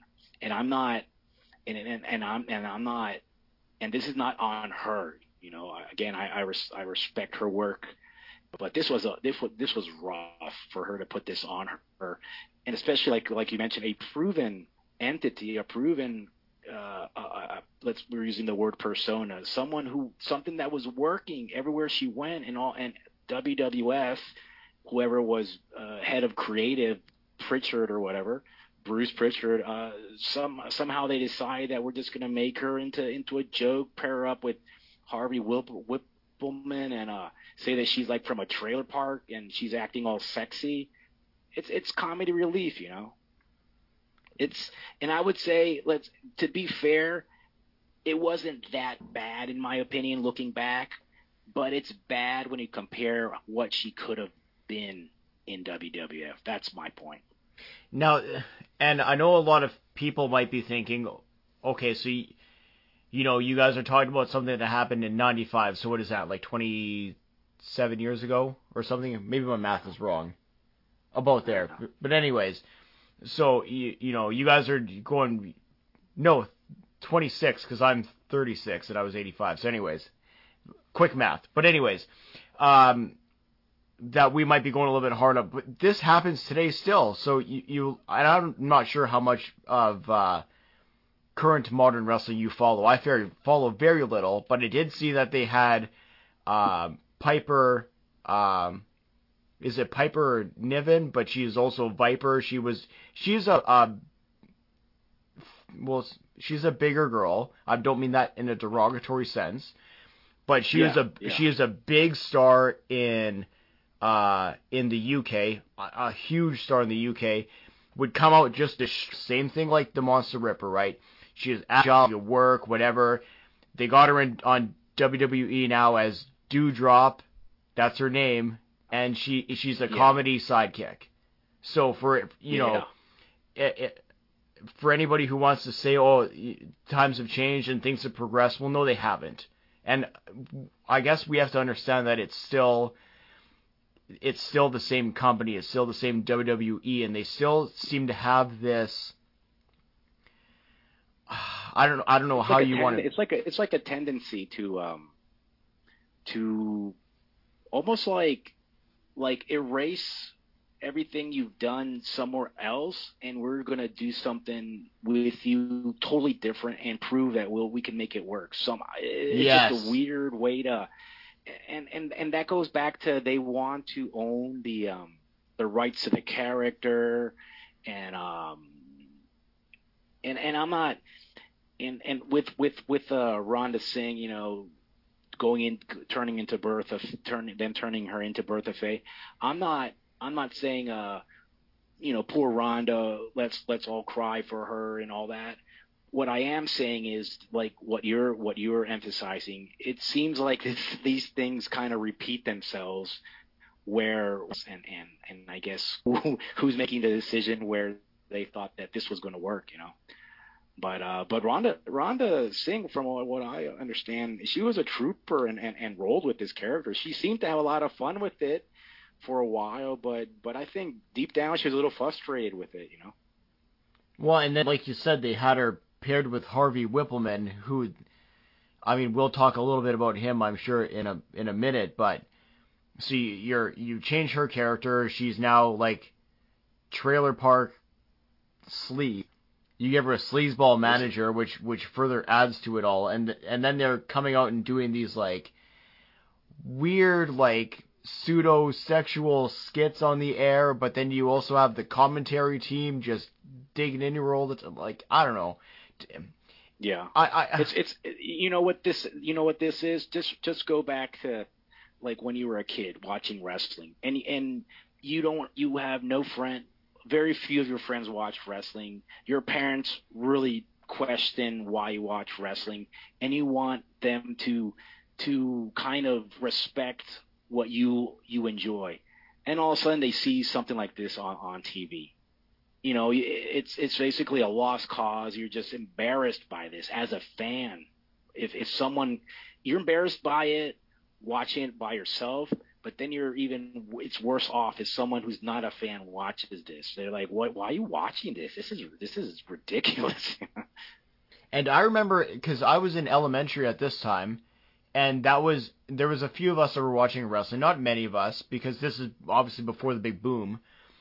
But that was and it's horrible to say now, but that was our big joke on the playground, was like, "Oh, you're Bertha Faye," because she was a joke, like she was like, we didn't know as kids who she actually was, Oh yeah, pre WWF. Yeah, and that's WWF style, WWE creative, but that's been their style for a long time, where they'll just erase the past and the past accomplishments of someone and just start from scratch, and sometimes you get ridiculous results, So as we kind of progress is an interesting word, through her WWF run, not only did they change her character, but they also were changing the way that she was working in the ring as well, if I'm not mistaken. What I understand is that she was limited. She was basically a power wrestler as Monster Ripper, but then she was limited to not being able to do certain moves. I read somewhere that they didn't let her do, I think it was a power bomb or something like that.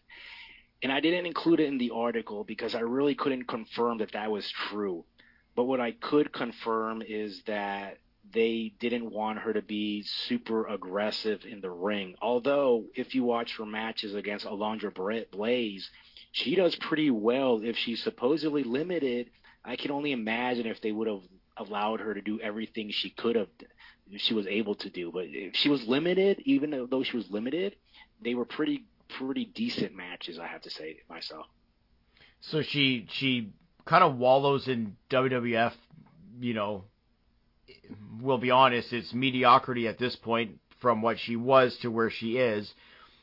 She makes the jump then to WCW, but at that time, she did win the belt. She did win the title. Yes, you're right about that. But I'm talking about in terms of what she was accomplishing previous to this. Yes, I know she won the title. Yeah, I get what you're saying. She had some notable matches. Just before moving on, I think it's at least worth mentioning that even with this terrible gimmick, she did have the belt for a couple months.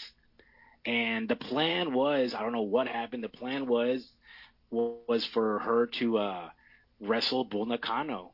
And I don't know what happened where she wound up wrestling Alundra Blaze, which is fine. But Bull Nakano was supposed to be part of that equation too, but it just didn't happen. You know, the plan was to bring Rhonda Singh in for Alundra Blaze to have quality matches like she had in Japan talent. That's why they wanted to bring Monster Ripper in. Why they changed her character, who knows again, but she did have matches with Alundra Blaze, and she did win the title she had it for a couple of months. Yeah, it's I don't know. The whole thing is very confusing to me, I suppose. But it is the WWF after all, so there is that. And I think the women's division didn't disappear after this for several years. Yes, it's kind of like the last Because and correct me if I'm wrong. I'm sure somebody will, but did this happen before Medusa left with the belt to WCW, or was this after? And she came back? I'm thinking about that right now as you mentioned that. It could have been really. Because the timelines for me is that's a good question for your listeners, man. Where's the timeline when she went to WCW and dumped the belt in the garbage can right on TV? You know. Because then Medusa goes to WCW, then Rhonda follows not long after, and they have matches there. But it's at that time WCW like that. We're talking now. They're smack dab in the middle of the NWO, so that's the big focus. And then you have the cruiserweight division, so there wasn't a whole lot of room for the women's division. And truthfully, all that they really had for women's division at that time was Medusa, Alundra Blaze, and then Rhonda Singh. And I guess they had a couple of throw-in jobbers, but it's not like they had a couple of women wrestlers who were decent names in the 80s. The names escape me, and they came in for a couple of matches, but nothing like you would really remember nowadays, you know, which is unfortunate. Yeah, so she's in WCW, but that ship, listen to me talk, although not everybody knew it at that time, that was going to be gone very, very soon. Yeah, she was there. She was there when they were They were a couple of years into, you know, they were about to that ship was already sinking when she got there. Yes. A couple years later, WCW would be gone. So it was she got there when it was a mess, you know. And there's no organization. There's nobody looking out for her specifically, but you know the women's division. So again. I have to reiterate, right? We're talking about somebody who had such an incredible career from Japan to Canada to Puerto Rico to Mexico, you know, and all places in between, comes to, you know, North American wrestling fans would consider the big time WWF. We obviously know what happened with that run, and then goes to, you know, the other big time. Although at that time they weren't necessarily WCW, and then it's like it's like even worse. Out. I think it was even worse for her in WCW. I think she was in like these mud matches, and she was in these pure comedy segments. I think she was trying to sell her stuff backstage, just not, you know, physical. It was just so weird how they started using her, and obviously you had Bobby Heenan also making cornet type Lawler kind of comments about her, just sad, and it seems like Rhonda Singh is enjoying herself, but she's kind of like rolling with the punches, you know. Well, these are the cards that have been dealt to me, and this is what I have to do, you know. But far cry from a Monster Ripper. In WWF, and even worse in WCW. Well, yeah, and it's just what a horrific end to, and like then she retires in 2000. So it's like, you know, for this 20-year plus career, and like to go out in such a whimper like that is, man, just horrible. She passed away. She passed away less than a year, like a year after she retired in July 27th, 2001. She was only 40, and she's gone. A lot of questions remain of how she passed away. I would have loved to have read or listened to more interviews with her. There's very little information on her out there. Okay, this is I know, obviously talking about people passing away is not a nice thing to talk about, but again, we're talking about Rhonda Singh and the difficulty we have both faced kind of separating fact from fiction in trying to understand and piece together her story, both for your article and this program. Now, she had passed away, and there were, we'll say, conflicting stories about how she had passed away, and again, this it's once again not nice to talk about. Yeah, it's one of those things you got. It's one of those things you got to be really careful with. Yeah. The one thing I will say about this, so Harvey Whippleman, her on-air love interest, we'll call him, when she was on the WWF television, which supposedly they never got along with, and that's okay. So they just worked together. Yeah, I'm glad you brought that up. So the story is, and he said it, and some other people have said it as well, that they didn't get along at all. They just did the angles on TV because that was the job and they had to. That being said, when she passed away, I guess he had come out in articles saying that she had taken her own life, which I thought was very, I don't know. To me, like, I understand if you had a bad business dealing with somebody, or, maybe you didn't like working with them or whatever, but I find it very unsavory. Yeah, it's in bad taste. Yeah, to come out after. She had died of a heart issue, is what it actually was. It's almost correct? like he's trying to. I mean, it's almost like he's trying to make himself the center of attention with her passing, but he wants to be the center of attention and things up. And she probably took her own life. And there's an interview with him on YouTube about him. That's his theory. And that's fine if that's your theory, but just let her rest in peace, Just let her rest, man. I mean, just it's not your place, And I just thought it was so incredulous because it was like almost immediately, like this was his, and maybe it wasn't, and maybe I'm reading too much into it, but to me it comes off as, this was his time to capitalize, or maybe get the last word, or whatever his intention was. I don't know, but to me that was, a very in poor taste series of interviews and comments to make regarding the passing of Rhonda Singh. And it's all documented, and in the end, he looks terrible saying that. But honestly, Harvey Whippleman is a footnote in wrestling history, and I think Rhonda Singh is much more important in wrestling overall than Harvey Whippleman, So whatever he says, honestly, I included in the article because it's something to think about. I didn't want to dedicate more than a couple of sentences about what he said, I guess like with her lasting legacy, and I'll get your opinion on this as well. But really, as we went into the 2000s, and I'm not talking about the Braun panties version of women's matches that were prevalent in that point in time. I'm talking about the Japanese women's wrestling matches. Then when we had TNA come in, they had the Knockouts division when they were taking women's matches seriously.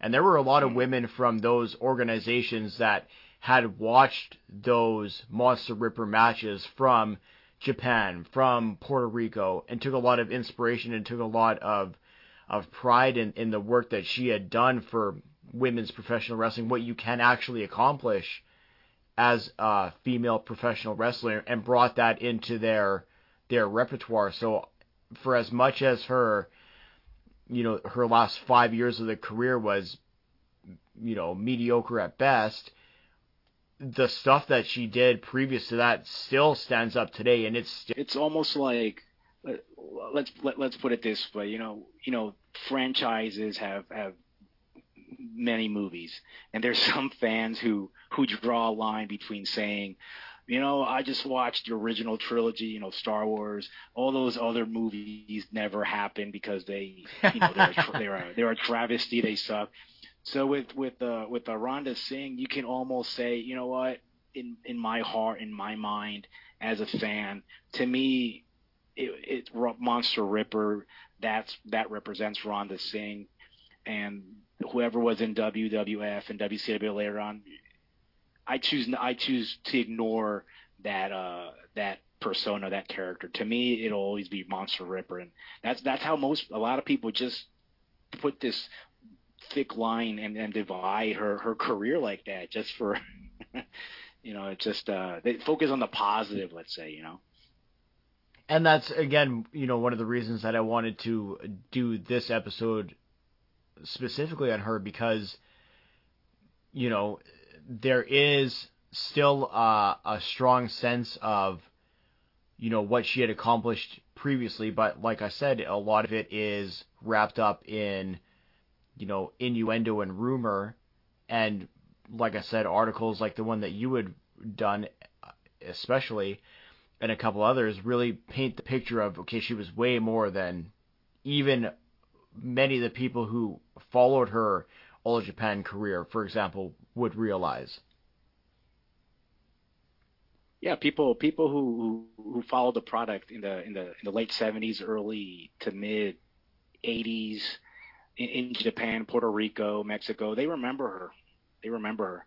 And in the United States, people remember her as Bertha Faye, but thanks to the internet, thanks to shows like these, thanks to books, thanks to great investigative work by authors nowadays of fantastic wrestling books out there, I think her legacy is secure because there's more information out there, and Rhonda Singh wasn't just Bertha Faye. She was many characters at some point, and her peak was Monster Ripper, but she was a talented lady wrestler with whatever role she was given, and I like to remember her that way. Even though she was dealt an unfavorable deck of cards, she did her best. And looking back on it, if you choose to ignore her previous work as Monster Ripper, there's a lot of things that are salvageable with her Bertha Faye character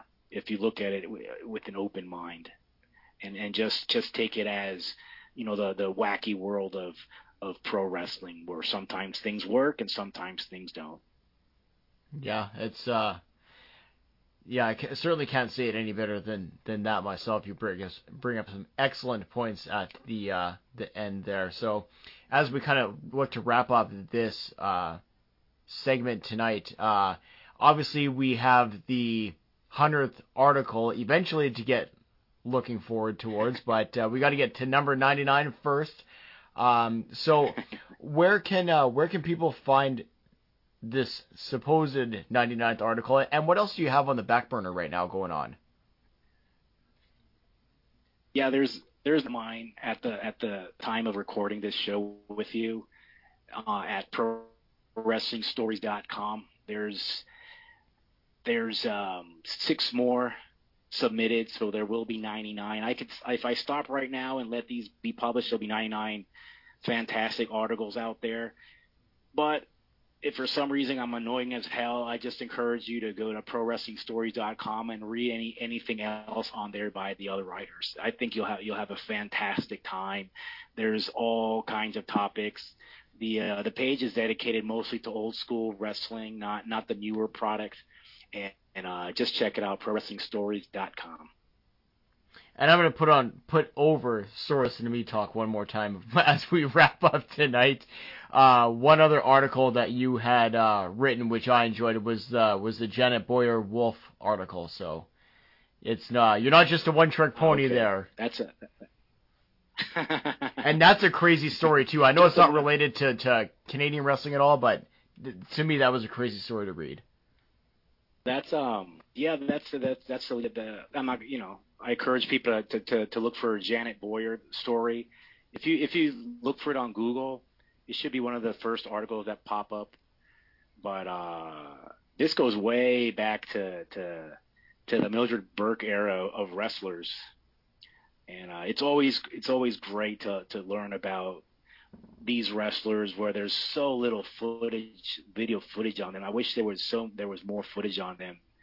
And the footage that you do watch is great. It's just they really, all their matches, they go 100% against each other. There's no it's just straight ahead, man. That old school women's grappling in black and white glory. Tremendous stuff. So, where can people get in touch with yourself then as well? If you can find me on Facebook, Javier Oist. Last name is O-J, S as in Sam, T as in Tom, Javier Oist.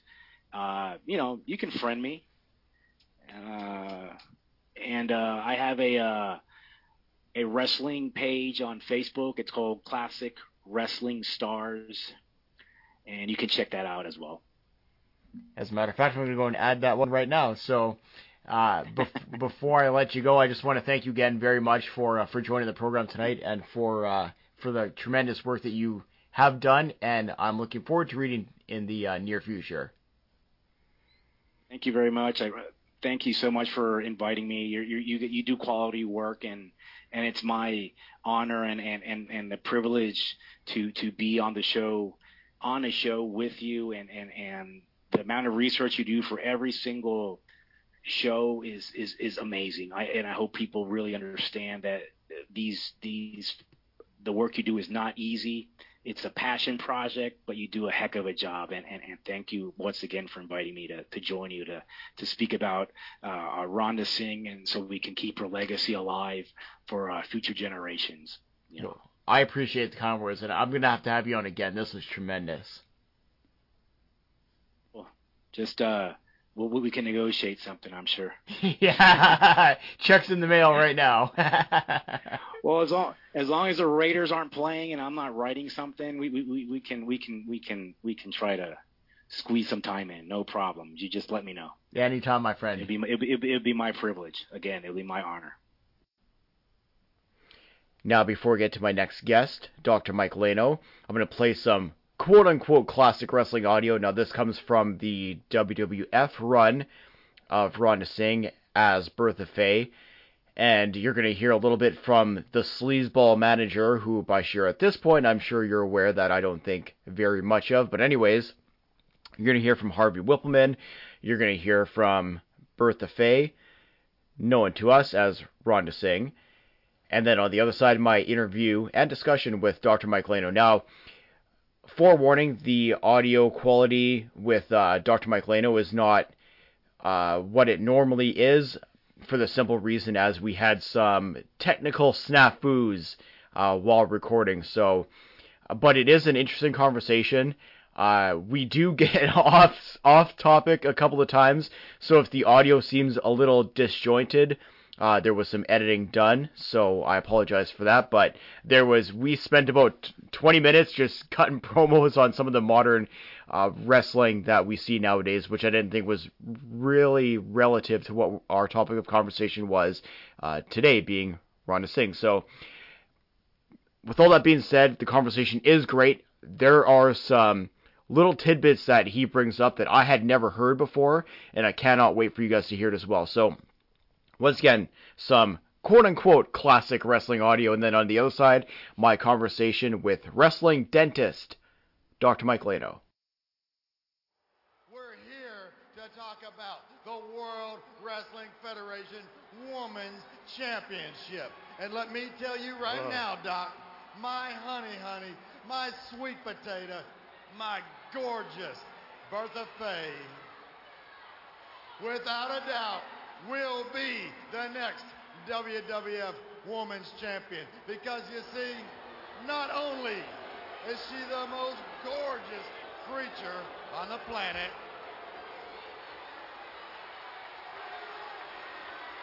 debatable. not only is she got the intelligence to have the finest bow on the planet, The one in her hair, the one around her neck. but she has whooped every girl in the trailer park. That's something to be proud of. She has whooped every girl at the honky tonk. Huh. And just like you said, it is time for this gorgeous Bertha Faye to become the WWF Women's Champion. And just like our special love, that championship will be there forever. Well, let me ask you something here, Bertha Faye. You know, I've been watching Alundra Blaze's career for a long time for more reasons than one. But anyway, you are the only person to ever injure her, to ever put her out. Does this send you into your inevitable matchup confident? Alundra Blaze, you cannot compete with me on sex appeal because I have it all. Look at this. All right. Nice skirt.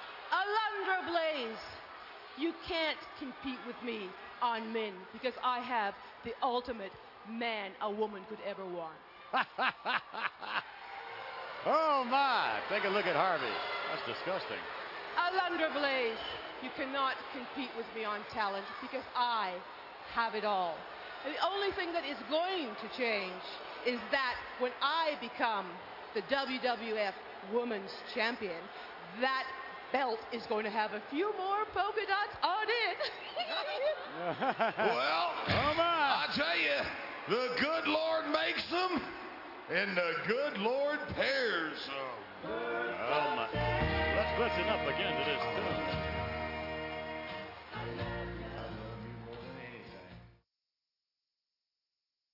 All right, very happy to be joined on the line finally via a couple of technical snafus by wrestling's original dentist, Dr. Mike Lano. Mike, how you doing? I'm doing great. I don't know if I told you, but we're going to be talking about, obviously, women's wrestlers. I have a lot of respect for Britt Baker. I was on Busted Open with her. It's been about like 8-9 months. And, specifically, I'm on that show maybe every 4 to 6 weeks. I was on 3 times 2 weeks ago. And anyway, so like I grilled her. I was throwing out these questions only a dentist would know. We actually, for a lot of professions, have our own inside lingo or carny. We don't call it carny, but when I say a class 2 amalgam, a lot of people may not know what that is, or a class 5 foil, or, so I was asking her stuff like that, and I said, what did you have to do on your boards? What is an ideal perio probe reading on buccal and lingual? She spat that out, and I asked some other stuff, like what's a cavatron, and stuff like what's a cone cut? When you screw up doing an x-ray, when you're a dental assistant and you screw up, one of those screw-ups might be a cone cut. And Britt got all that stuff. So she's legit. I was the first, but she's the first wrestler who's a dentist. And she's done it brilliantly. Her ring gear and her video, they have all kinds of stuff. Like they have a Panorex x-ray. I think that opens her walk-on video. And on some of her ring jackets, she's got mouth mirrors, perio probes. It looks like dental high-speed drills and a low-speed drill. There's a distinction. So she was aces on that. And anyway, I know we're, maybe 2 months out from Daphne's passing. So I want people to know I've done a ton of appearances besides doing talking about Daphne, Shannon, or as she called herself, Daph Shan, in which she would email you or any of us. Like another guy who knew her probably even better than me was Ring of Honor's ring announcer, a great guy. But that's the way she would email it or sign off, Daph-Shannon or Daph Shan.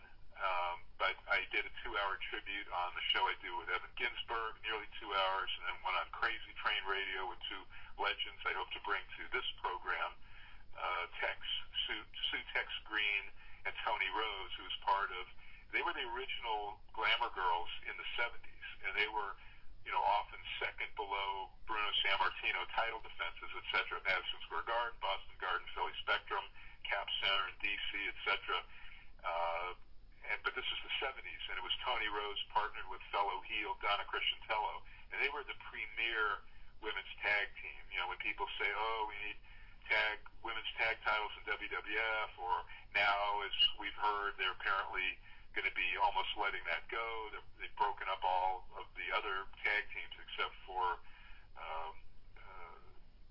superhero A.S. Nikki. Oh, God, yeah. And Rhea Ripley, who lost her belt, so there's that. Yeah, she lost her belt. She's getting in big trouble. I heard Renee Paquette, formerly Renee Young, talk about, that's the biggest sin you can commit, where you get the most penalties, and it's not even your fault. I would not blame her, but perhaps Rhea can go back to being the kick-ass person we saw in NXT, as opposed to the goody two-shoes thing we have now. I know Daphne would have hated the direction of Rhea, particularly as we saw a couple of weeks ago. I don't know what it was. It was like some children's charity, and they bring them out, and she had to speak off the top of her head, and she looked, most of us knew and could feel her being so uncomfortable. That's just not her. She could have let Nikki just do the whole promo cutting with them standing up there, sweating at the top of the ramp and talking about this charity. I forget if it was breast cancer or what, but anyway. Well, and that's kind of part and parcel. It fits very nicely into what we're talking about today, because we're naturally talking about Rhonda Singh, the Monster Ripper, and again, here's somebody who, was a badass, presented as such, and then look what the WWF did with her. But we're getting a little bit ahead of ourselves. So, for yourself, do you remember what your first introduction would have been to Rhonda Singh, the Monster Ripper? I met her prior to spending a lot of time with her at the Stu Hart thing in Calgary that I'll get to in a second. We met at some show. It was prior to her. It was when I was shooting both AAA and Paco Alonso's, the Ludarov promotion, CMLL/EMLL in Mexico City. So I met her down there as Monster Ripper. Obviously, your audience knows that she was Killer Heel in Japan, Killer Heel in Puerto Rico, pretty much everywhere she went, which is why the Bertha Faye thing later on, as we'll get to, was disappointing. It almost seemed like they were doing the Dusty on her. Yes. With the polka dot, trying to sort of put her down for, I'm not sure why, because Alundra Blaze, Medusa at that point, needed good, solid foes, and there's somebody else I've known since '87, Medusa, Debbie Michelli, and, she brought in specifically some of the people that she'd worked before she quit and left All Japan Women in 1990. She had that history with Aja Khan and Bison Kimura and all that stuff, and so many other ones. Aja. Yeah, the Bull Nakano feud was a big one too. I can't really remember. I was trying to look, but I couldn't find Medusa or Rhonda against Belt Matsumoto. And for Rhonda, that would have been like a perfect. And maybe somebody can call in, or maybe you even know if that had ever occurred. But I really spent a lot of time with her at Stu Hart's. I can remember the exact date because I was supposed to go in with Meltzer to Calgary, and he didn't go. He went directly to the event the next day, which was the UFC Ultimate in Denver that I went to. But I went 2 days early, got to stay at the Stu and Helen Hart's mansion. It's kind of a long story, but to make it brief, and the guest room I had was nearly directly above the dungeon. But I had been friends with the Harts since the 80s and would always call Stu and Helen. I mean, I knew all of them. Smith, who passed away, the most recent to pass away. Brett, long history, but the guys I'm closest to are Bruce and Ross. But Stu and Helen I would call every year on New Year's Day because that was their anniversary. That's when both Paul Bosch and allegedly Lord Tally-Ho James Blair introduced each other. That's right. In New York, and it was very close. So they hired me to be their event photographer. So December 15th, 1995. And then I just flew. I met up with Meltzer the next day in Denver. But this was more important to me because it was the only territory I had never shot. And I'm talking, from late 60s on, I was everywhere. My two home bases were Los Angeles for the Lavelle promotion, where I shot ringside for the program, and Roy Shire, San Francisco, that whole, territory, which also encompassed Reno, and at times he did partnering with Ed Francis and Lord Blair's in Honolulu for terrific shows. But those are my two home bases, and then the magazines started flying me everywhere. But that was the only territory. And my bucket list, I had a bucket list back then. It was to shoot everybody, and whether it was a small name like Prince Poland's, an African American guy that few remember, but he was terrific for Bruiser's WWA, as well as Bruiser in Detroit, and he worked some Chicago shows for Bruiser and Gagne. But anyway, so Calgary, the Territory Stampede, totally on my bucket list because I shot in Winnipeg and Maple Leaf Gardens for Heel Sheik versus Killer Kowalski in '74, out of this world, etc. And of course Montreal for Vachon's Grand Prix versus Rougeau's International La Lutte. So I got to spend a lot of time. So it was billed as Stampede's 45th anniversary. We kind of thought that was a work, that maybe Stampede wasn't quite that old, but who knows? I don't, and I would give the Hearts the benefit of the doubt because I love Stu and Ellen. But privately, it was Stu's 80th birthday, and so that was the main thing. I got to shoot. The show was for the public at his beloved Corral Stampede venue, but the private family party, and all the boys were there, from the old original Dan Crawford to the All Japan one, the one that most know. That Phil LaFon was renamed that in WWF, but Dan Crawford, the Doug Furness Dan Crawford tag team. So I got pictures of the original, and he was Stu's top babyface, Dan Crawford. Dan King Crow Crawford, who also worked a ton against Inoki and Sakaguchi, earliest days, or the second year of New Japan. But anyway, so I got to spend a ton of time, with Rhonda. So all the boys were there: Jericho, Lance Storm, the entire Hart family, Bulldog. The only guys that didn't show, and Bruce Hart was nailing out, advance money and plane ticket round trips, were Abby and Dynamite Kid. They both cashed in their plane tickets and kept the money, never returned it to poor Bruce Hart. And it would have been spectacular. I mean, everybody was anybody. Les Thornton, former NWA World Junior Heavyweight Champion, Archie Mongolian Stomper, Goldie. Everybody was there. I mean, and the Premier of Canada presented a bust to Stu to him in the middle of the ring. But the private after party was way more fun. I have pictures of Natty as a little, kid, and Harry Smith and Teddy, and then the other Hart family whose last name was Annis, Annis, who passed away from that brain virus eating horrific condition. But so Rhonda's there, and she was at the show. I forget who she worked with. She had to do her, so we are kind of bopping in and out. She had to do her Bertha Faye on the show. It wasn't against Medusa. I forgot who she worked with, but she did great. Bruce got to put her over. I mean, like Mike Shaw, Makan Singh, who was Norman the Lunatic in WCW, Bastion Booger in WWF, and what was that other gimmick? Friar Ferguson. He had a That's right, yeah. They were a cute couple. I posted some shots of them together, both kind of overweight but still badasses. Rhonda and Mike Shaw was one of the nicest guys in the world before we lost him, as was Rhonda. And Rhonda used to send me results before this 1995 thing, December 15th, 1995, wherever she was. And sometimes she would call, so she was like a lot of people who were in and out of major promotions, like Sherry Martel. When she left WWE, a lot of people don't know, she went down to AAA and was managing Art Barr and Eddie Guerrero. and I got her, shot her in Mexico City and Tijuana and other places, managing them, and then some of Ron Scholar's AAA shows in the U.S. He basically bought the rights to them. Anyway, Sherry was on those. Rhonda was on in L.A. Later on, one of Ron's last cards when he split. This is Ron Scholar, who had those huge sellouts starting in 1992 with AAA from Mexico at the Sports Arena in Los Angeles.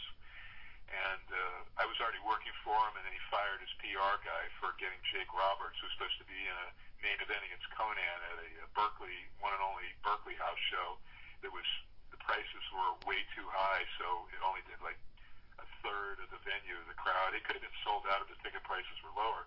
But this guy who was Ron's PR guy for the AAA show, Eddie and Art were on this, Santo Jr., all of them, Mascarita Sagrada, all the big stars, Los Payasos, and Cien Cars, all that stuff. So he gets Jake there, like at the very end of the match that he was supposed to be in the main event with Conan on that had to be changed. And the fans are piling out of the building. The main event is already over, and that's when Jake arrives. So I was hired to take over as PR from then on out. But Rhonda was on a card, Ron Scholar did. He broke ties with AAA after the When Worlds Collide 1994 pay-per-view because he was stuck to get In Demand and get on In Demand's pay-per-view schedule. He had to partner with Bischoff in WCW, which he didn't want to do.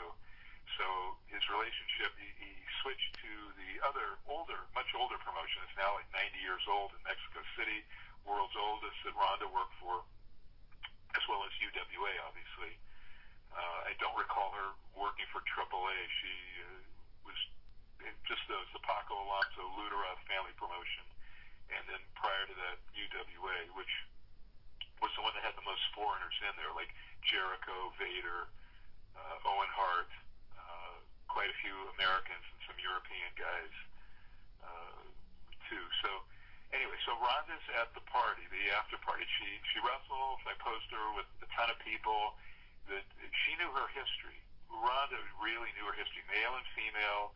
She could talk endlessly about Mildred Burke and June Byers, who are arguably the two atop the women's Mount Rushmore. If you're going to talk about athletes, hooker shooters, and plus all the shit they went through with Billy Wolf, who was married to both of them. And when he, was with Mildred Burke, he would cheat right in front of her with June Byers and versa. Really horrific guy, which is where a lot of folks like Sue Green and Tony Rose, who I hope to bring to the show soon, that's where they think Moolah got it, because she was so scarred emotionally, physically, monetarily by this guy who screwed all of those women. He promoted women's wrestling. He had the lock in the U.S. He did a couple of Japan tours towards the end, but he promoted women's wrestling, had all of them in the 30s and 50s. Moolah would later take over. She started out valeting for first Buddy Rogers as slave girl Moolah, and then she valeted for a guy who would become the Friar Tormenta, the guy that wrestled just to raise money for an orphanage in his church. But back then in the 40s and 50s, it was called Elephant Boy, doing a weirdo, strange gimmick. That's how Moolah started, and then she became part of Billy Wolf's troupe. And later on, though, when she took over and ran the women's wrestling in the U.S., and, there at least were some indie women that were not part of that, like Vivian Vachon, who was one of the most spectacular ones, Betty Nicolai, who had two matches that were supposed to be pro-world matches. California. She was, that match with Betty Nicolai as the California Women's Champion, title versus title against Moolah for Moolah's title, was underneath really the only card at the true LA Coliseum. Not the New Japan thing 2 months ago with Moxley and Good Brothers.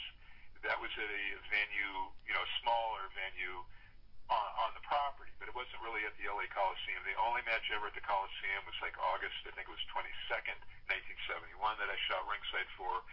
Atop it were the two longest feuds in the business. Fred Blassie is the babyface, if you can believe it, greatest babyface in Hollywood, Los Angeles wrestling history, against his guy he'd fought forever, John Tolis, in about 1 million different matches, with the greatest angle setting that up. Underneath that, the other longest feud that was like lasted 4 decades. It ended in like the late 80s. It started around 57, Bo Brazil against the Sheik, Neil Moskowitz against the original, the guy that died, El Solitario. There's a wealth of cards. Pat Patterson was in the opener against Paul DeMarco, but the third from the top was Moolah Nicola. Anyway, so Rhonda knew all about that, asked me a lot of questions, wanted photos and stuff. So she had been partying and having beers at the arena, the Corral, the Stampede Corral, and mind you, too, it was like 60 below zero. I'd never even been there. Had never been in freezing weather. So Rhonda told me to like triple or quadruple layer. You know, she was smart and kind enough to smart me up and tell me what kind of full body underwear to wear. Yeah. I mean, that's serious stuff. So folks in Canada know, but pussies like us in California, we rarely see that. Even though we live in we're super duper cold. But she wanted to hear. She goes, "Well, who picked you up?" And she told me that it was either Diana Hart or Natty's mother had picked her up. And I go, "Well, Owen did, and he had his best friend on the road, Louis Spicoli from WWF, with him."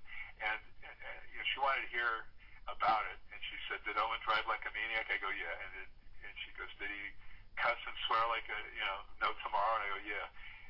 There was no visibility. It was like snowing at that point when he got me around, I don't know what it was, 10 in the morning with Louis. They were the best of friends, road mates, since Owen had started. Again, we're talking 95. And I don't know how Owen drove without destroying the vehicle, but he didn't. You guys up there know how to handle it, and black ice and everything. I got to give you credit. So Rhonda wanted to hear about all that stuff. So she already had some beers at the arena, and after the show was over, we all moved, no marks, and we went to the private place for Stu's birthday party, which was huge. And I'm so happy I got to shoot, all of those Hart family members who would become stars, from Harry to Natty to TJ was there. I guess they were like high school sweethearts, he and Natty. And Teddy, the infamous Teddy Hart. Yes, infamous Teddy, yeah. I have a million great Teddy Hart stories, like him showing up unannounced. I had no idea he was, even going to come to California. After he got fired from Ring of Honor, he shows up at my house knocking on the door up near Oakland, California. I forget what year that was. This was quite a few years after. It might have been around 2004, somewhere in there. He just showed up at my house, asked me to stay over, and my wife was there. I go, "Absolutely not. Get a hotel." So anyway, I know Rhonda would have a lot to say about that. It's very opinionated. So it's Stu Hart's thing. We're going back to that.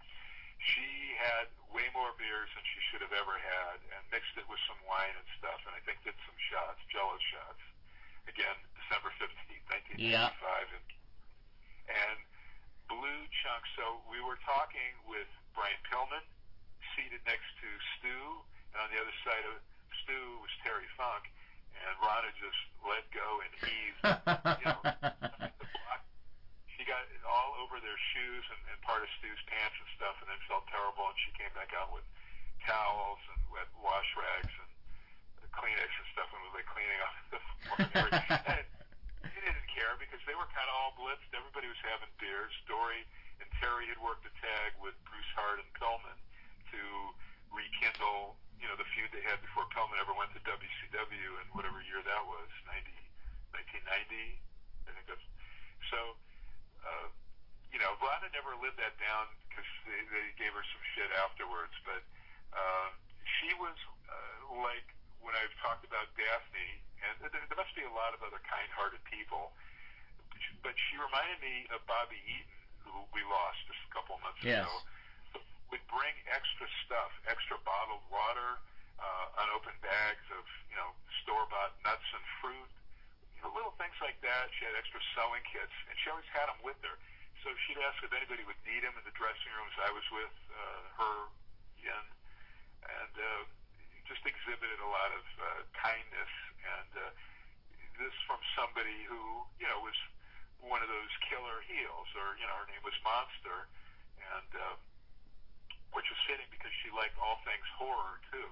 This would be her time of year, Halloween. And I think Halloween is it's unlike Thanksgiving. You guys already celebrated Canadian Thanksgiving, but ours is coming up.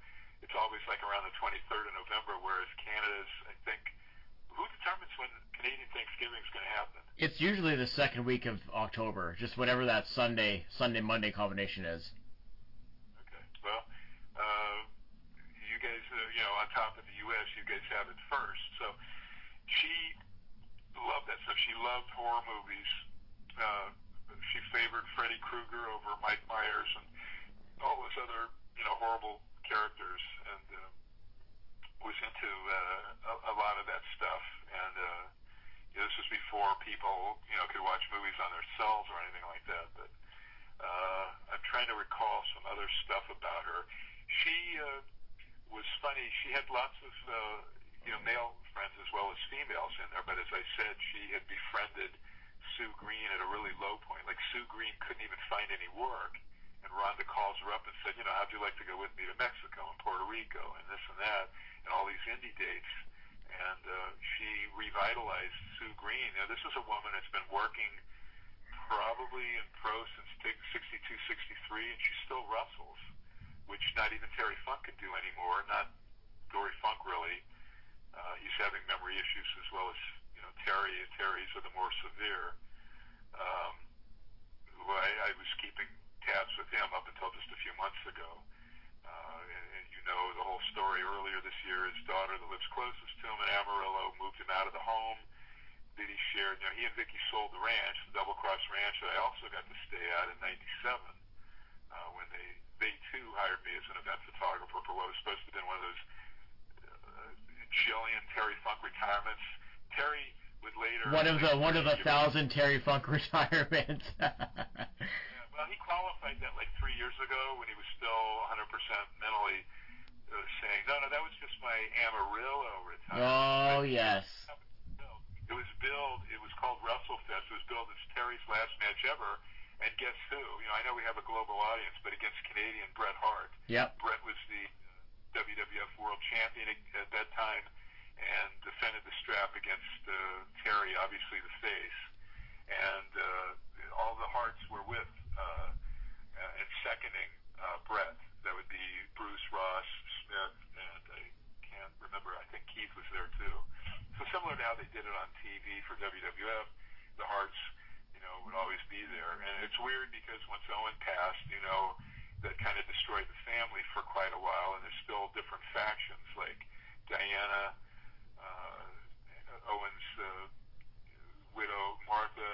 Yeah. Like they don't other Hart members, and Bret has had periods when he's gotten along with Martha and not gotten along with her, and I think she's, now she's in a good place with AEW. So I just emailed her in the hopes of getting her to do some radio stuff. A lot of people, I'm talking not so much Martha, who I've also emailed, but Diana has produced and written several wrestling fiction novels involving wrestling.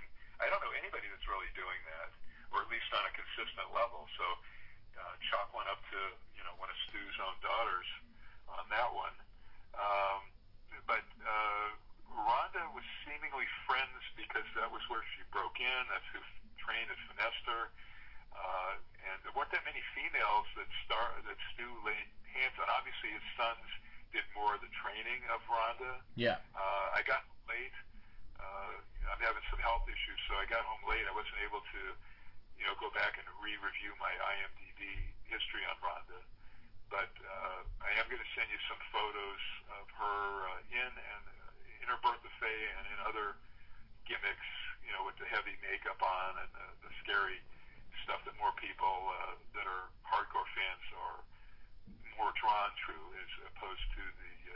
And that's what I say. I mean, do people view that, others? Because I know I'm an old timer, but folks that maybe came to wrestling, I started watching in '66, '65. But people who came a little bit later, maybe during the Hulk Hogan '80s, mid-'80s stuff, do they look at that and go, well, Vince was just like punishing her, doing the Dusty with the polka dots, making her wear all the polka dots and doing a ridiculous, non-threatening gimmick? I don't even know, her gimmick was so generic.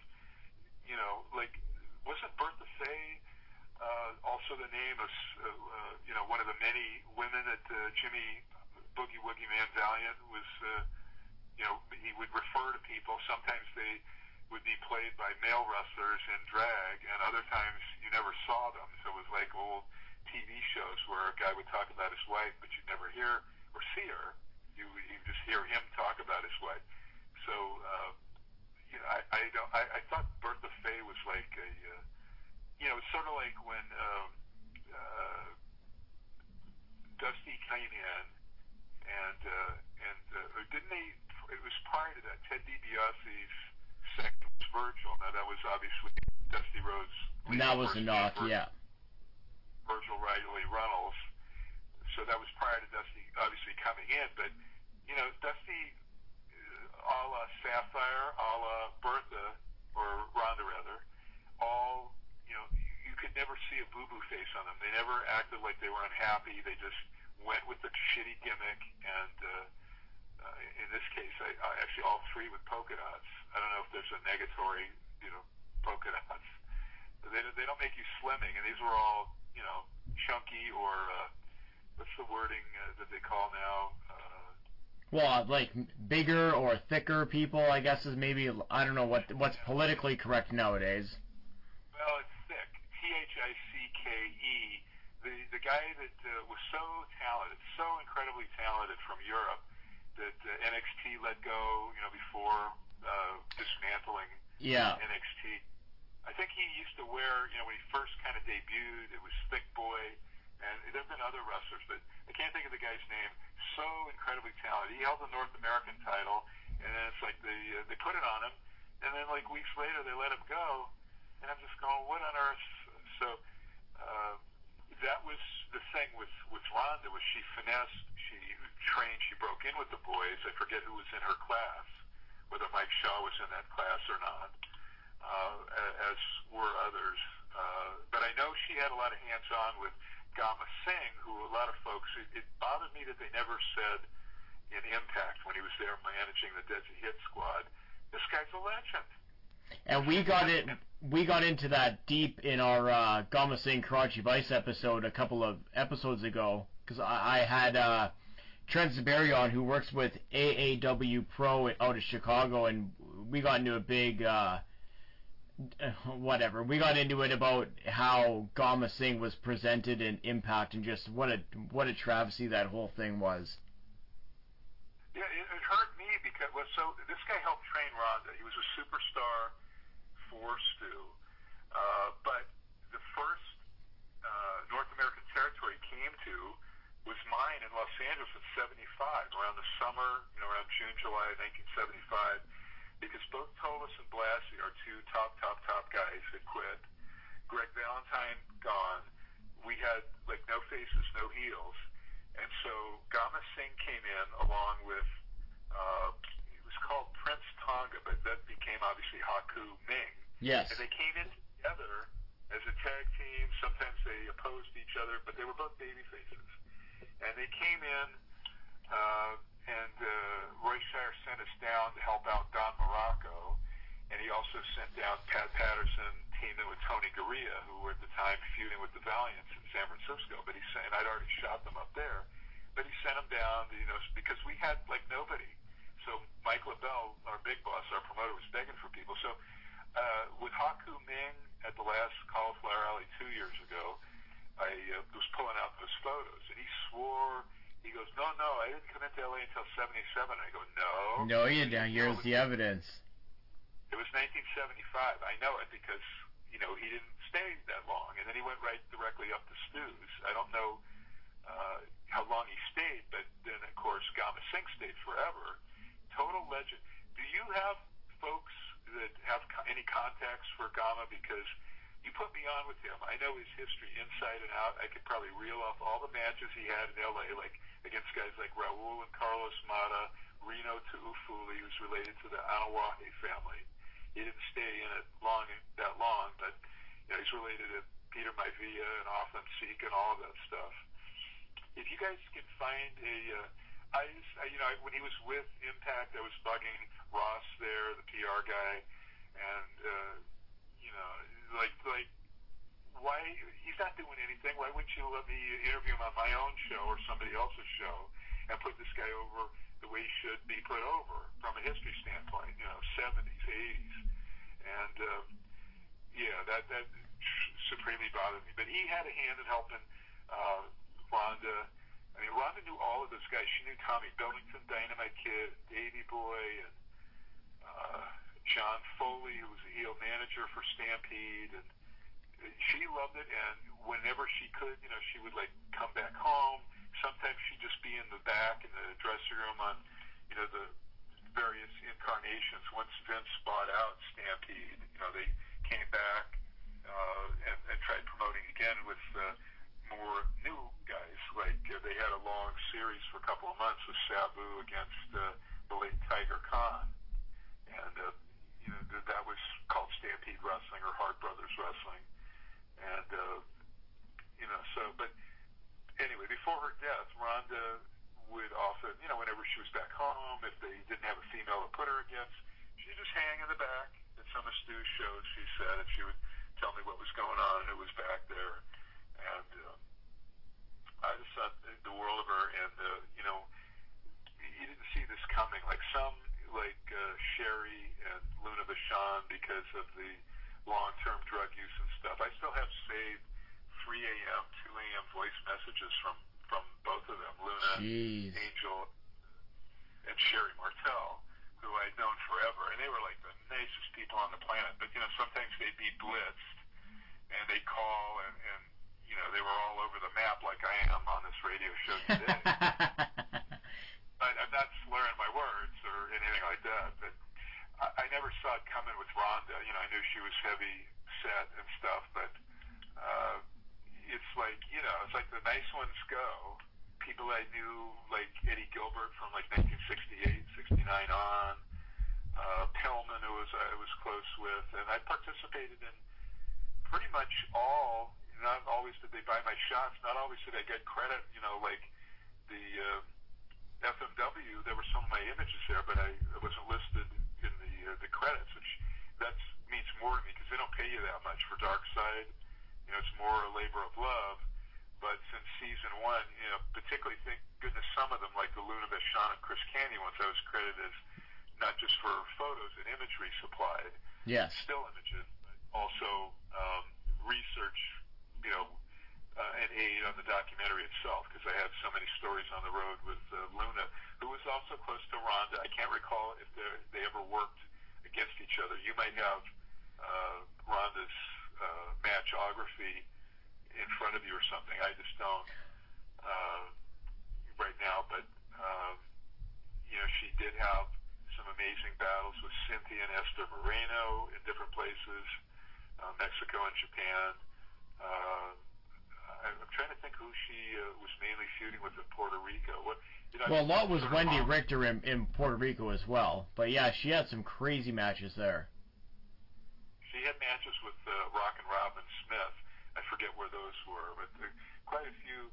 And she would be perhaps had she stayed alive, she would be an agent working somewhere. I mean, she'd be so happy with. For example, it really felt great in my heart when Mickie James had all of the women on that all-women's Impact show, the most recent Knockout or whatever it was called. They all wore black DAF armbands, and I know Rhonda would have loved that. Rhonda probably would be coaching people, doing something in AEW now. She would have gravitated to where people could be themselves. They're not held back. They don't have to read and memorize promos or read them off teleprompters like in WWE. That's why AEW is like, as many of us have described it, ECW on steroids and with money. It's a pretty apt description. Is there? And I know she would have loved what I'm calling the whatever. Most potato-y or most hard-fought New Japan strong-style match on American soil. At least not in Canada, because there might be tougher matches. But the thing with last week with Daniel Bryan, Brian Danielson, and Suzuki, And I've shot Suzuki in Japan as well as on New Japan cards in the U.S., like New York, Dallas, San Francisco, L.A., against guys like Ishii and other tough mofos. But that match last year, not just match of the year so far, but I think it's the stiffest match I've seen on American soil. I'm not saying Canadian, I'm just saying U.S. soil. I'm not saying Puerto Rico because it's not quite a state yet. It should be. But that match was just out of this world, and I know Rhonda would have loved that, and I know Daphne would have loved that. It just was, I've watched it a couple of times. It doesn't get old. The first elbow from Suzuki on Bryan Danielson that knocked him down or that he sold for, man, that was stiff as shit. I don't know. What did you think of that match? Did you enjoy it? Oh, yeah. Yeah, it was my cup of tea. I'm going to say that. Because I don't like a whole lot of the flip-flop whatever. It's not my thing, so I like a nice stiff match, and that was good. Yeah, I think Bully, I got an email from Bully saying something like tight, stiff, and just nothing, no light. No lights, you can't see through nothing. Well, depending on the city, but there's quite a few cities that really respect their wrestling history. You cannot do a Vince McMahon whitewash of history in Toronto or Montreal or Winnipeg, I think parts of Saskatchewan and Calgary, because you have fans that know their history and they know when they're being lied to or bullshitted to. And U.S., I think there's a lot more long-term fans in Canada, dating back to the 70s, and so they might be more comfortable with WWF product or more tolerant of the weirdness, the bullshit, the grabbing of signs or telling people they have to leave or take their shirt off if the shirt says. There was somebody that at NXT like a week ago that had Tony K on a sign in the front row. There was very few signs on that NXT, and they were making a sign reference to Tony Khan. Wrestling War It's On with Tony K. I forget what the sign exactly said, but I was so surprised. They don't have that mentality, or Vince isn't all over NXT the way he is with the other two programs, because they can be even house shows, not just TV, but non-televised house shows where they grab the signs, or if you're wearing a New Japan or an AEW shirt, or back in the day ECW shirts, they get confiscated and all of that sort of stuff. So I think maybe you guys are more polite, more tolerant. Must be it, yeah. But what is Canada's? How do they do with ratings with AEW? Because it's weird. Why has not, even before the pandemic, why hasn't Tony gone up and toured, at least done one Canadian city? I don't think they've done one, to my knowledge. No, because our borders, the issue with the borders right now, at least. So I think that's the biggest sticking point. But I'm talking about even prior to that. And I don't know what they do on TSN. They never really release anything here. I mean, if you wanted to look hard, you could find it, but I'm saying a live AEW show. I don't know. I don't have any clue, but I would encourage Tony Khan and AEW to start having some shows when it's possible. It may not be possible, because that's what we were hearing with Cauliflower Alley 3 weeks ago. A lot of Canadian people couldn't go. Greg Oliver finally found some way to go, but he kept telling me, no, I'm not going to be able to come and accept my award there, because whereas the U.S. allows anybody to come in, if I were to try to come back to Canada from the U.S., I'd have to quarantine for 2 weeks, 2 miserable weeks. And I know you guys are probably way closer to herd immunity in Canada, much smarter versus all the dumb shits down in the U.S. here, refusing to get their shots, refusing to get their boosters. Hey, they haven't even gotten shot 1 and 2 yet. I already have that. 3 days after the boosters became available, I wanted it, that bad. And I know, anyway, that brings us back to Rhonda. We got way off topic. Yeah. This was Rhonda Singh. I am going to send you some photos of her over the... I would very much appreciate that. And it's good to, all the zillion shows, I don't mean to be bringing up Daphne in the context of Rhonda, but all the shows I've done on Daphne, I say, as long as you keep talking about these people, they never die. If you keep talking about their careers, their accomplishments, what a fantastically incredible person Rhonda Singh was, then, because I think people sometimes forget some of those. We're hit in the face, with like 40 new NXT people, and we're supposed to be able to keep track of this, that, and the other. I don't know where not Tegan Knox, but the other one that was a heel that healed on her partner, the women's champion there. She's not listed for the main roster. I mean, just really, they butchered NXT.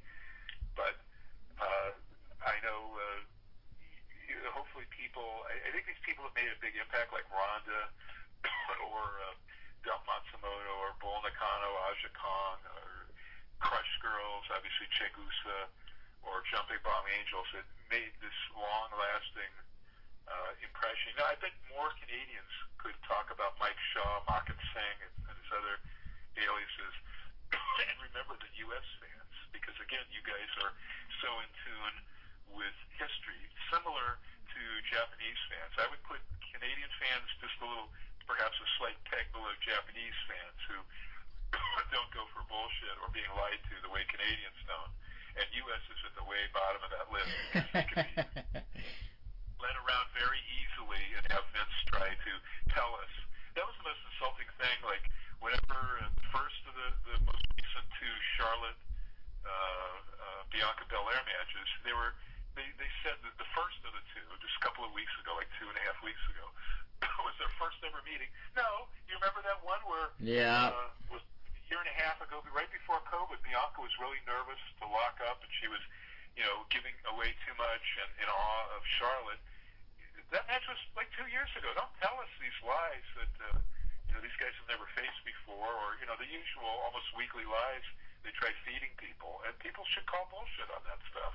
And people should remember Rhonda Singh in the with the upper tier, upper echelon of folks. I bet she would have, and she lived, and I bet she would have even tried some MMA. Or boxing, particularly now with that group doing the freak show boxing with, retired boxers or like a retired MMA guys and what have you. Like I've heard Junior Dos Santos wants to box on that thing, so I know Rhonda probably would have wanted to try that for a good payday. She might have even been on Fox Network celebrity boxing, stuff like that, because she's not a boxer by nature, but she could definitely protect herself. Yeah, that much is true for sure. Just as we start to wrap up here, do you have any closing thoughts on Rhonda before I let you go? I know we've gone long in the tooth on this one. Well, we could probably talk more about Rhonda when I bring Sue Green on soon, because she had a lot of inside stories. Rhonda helped get her through depression. Rhonda was caring for other people, male and female wrestlers. She was kind of no nonsense. She stood up for herself when she thought she was being shorted on paydays in Puerto Rico, for example. It happened once in Mexico and one time only, and she set those guys straight.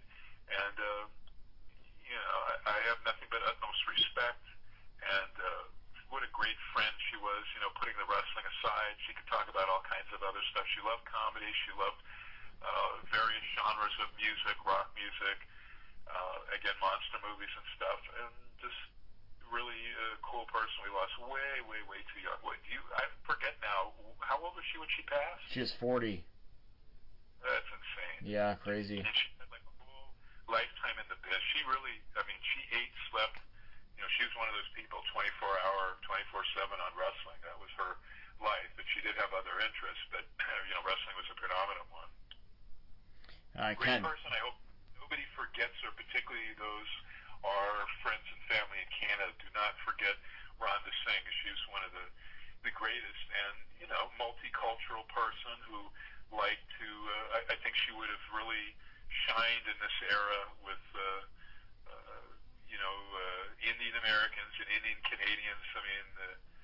God, I was such a mark for Tiger Jeet Singh, the original, whenever he'd take on Sheik.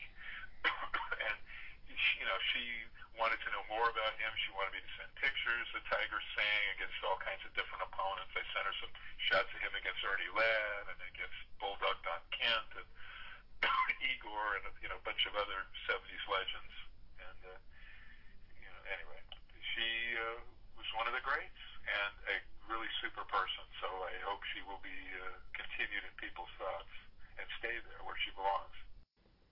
Now, before we head to the finish up tonight's program, I'm going to play some more classic wrestling audio. This comes via WCW, late 90s, and during Rhonda Singh's run therein, which kind of illustrates something that Mike had brought up about how Rhonda would take care of people by bringing in various other items for other wrestlers to use throughout their matches. So please enjoy this classic wrestling audio, and on the other side, we're going to finish up tonight's program. What do you think? I think I'm going to wear these tights tonight. What do you think? The fishnet? Fishnet? That's great. I think they look nice. That's awesome. I think I'll wear it with this. I think we'll try this black and white one. This one really makes me look sexy.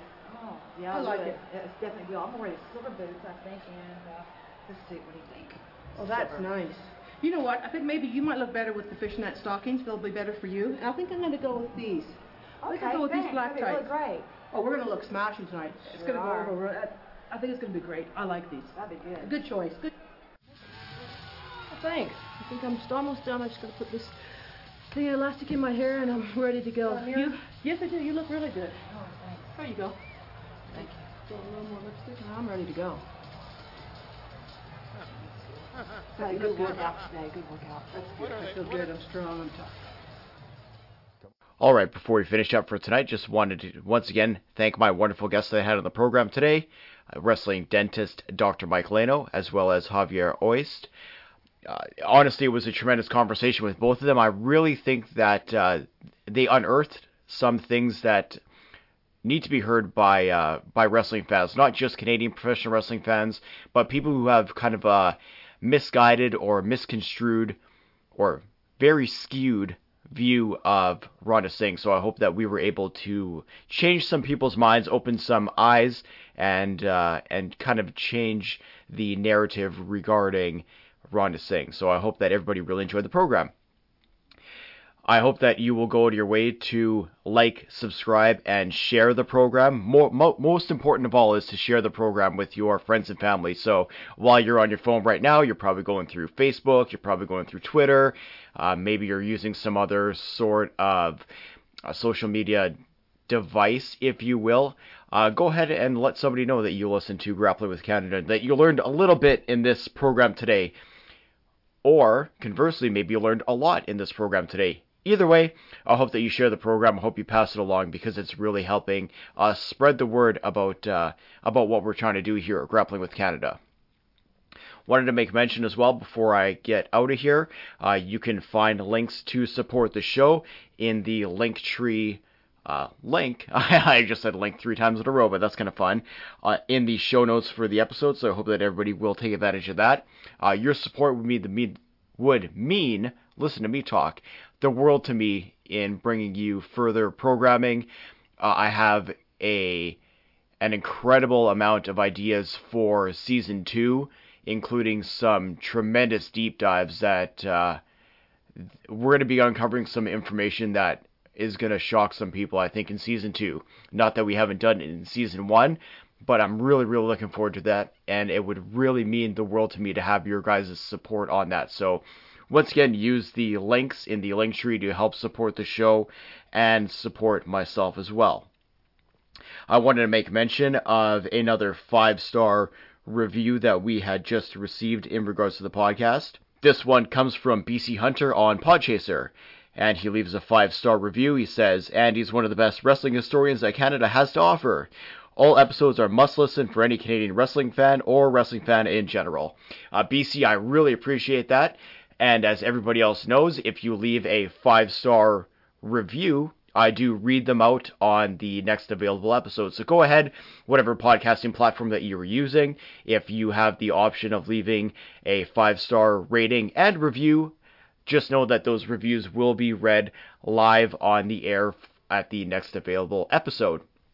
I want to make mention as well, you can pick up a shirt to support the show, grapplingwithcanada.threadless.com. There's a bunch of designs up there, and the classic Grappling with Canada logo shirt, all proceeds of that will be going to support the local Children's Hospital charity here in friendly Winnipeg, Manitoba, Canada.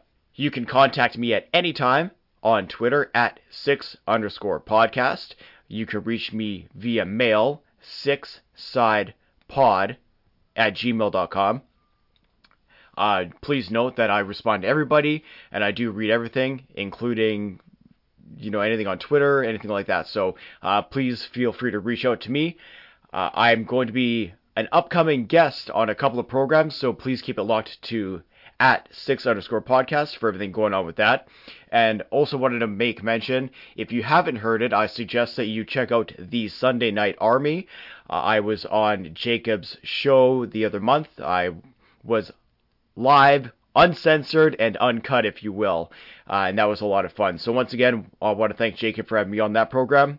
Please make sure, after you're done listening to this program, check out the Sunday Night Army on all major podcast platforms. So, for myself, the Taxman, for my guests today, Mike Leno and Javier Oist, to all of you, I won't leave you as I usually do because this program is going to be coming out in November. Remembrance Day is a big deal for myself, and I hope it is for all of you as well. There were a lot of Canadians who sacrificed everything to give us the country that we live in today. And while it's not perfect by any stretch of the imagination, their sacrifices must be remembered. And that's something that I take very much to heart every November. So I'm going to be playing at the last post at the end of this program because it's the least I can do to show my support for those who gave so much to this country. So, for all that being said, I will, however, leave you with the closing thoughts as I usually do. Please take care of yourselves and each other. Good night, everyone.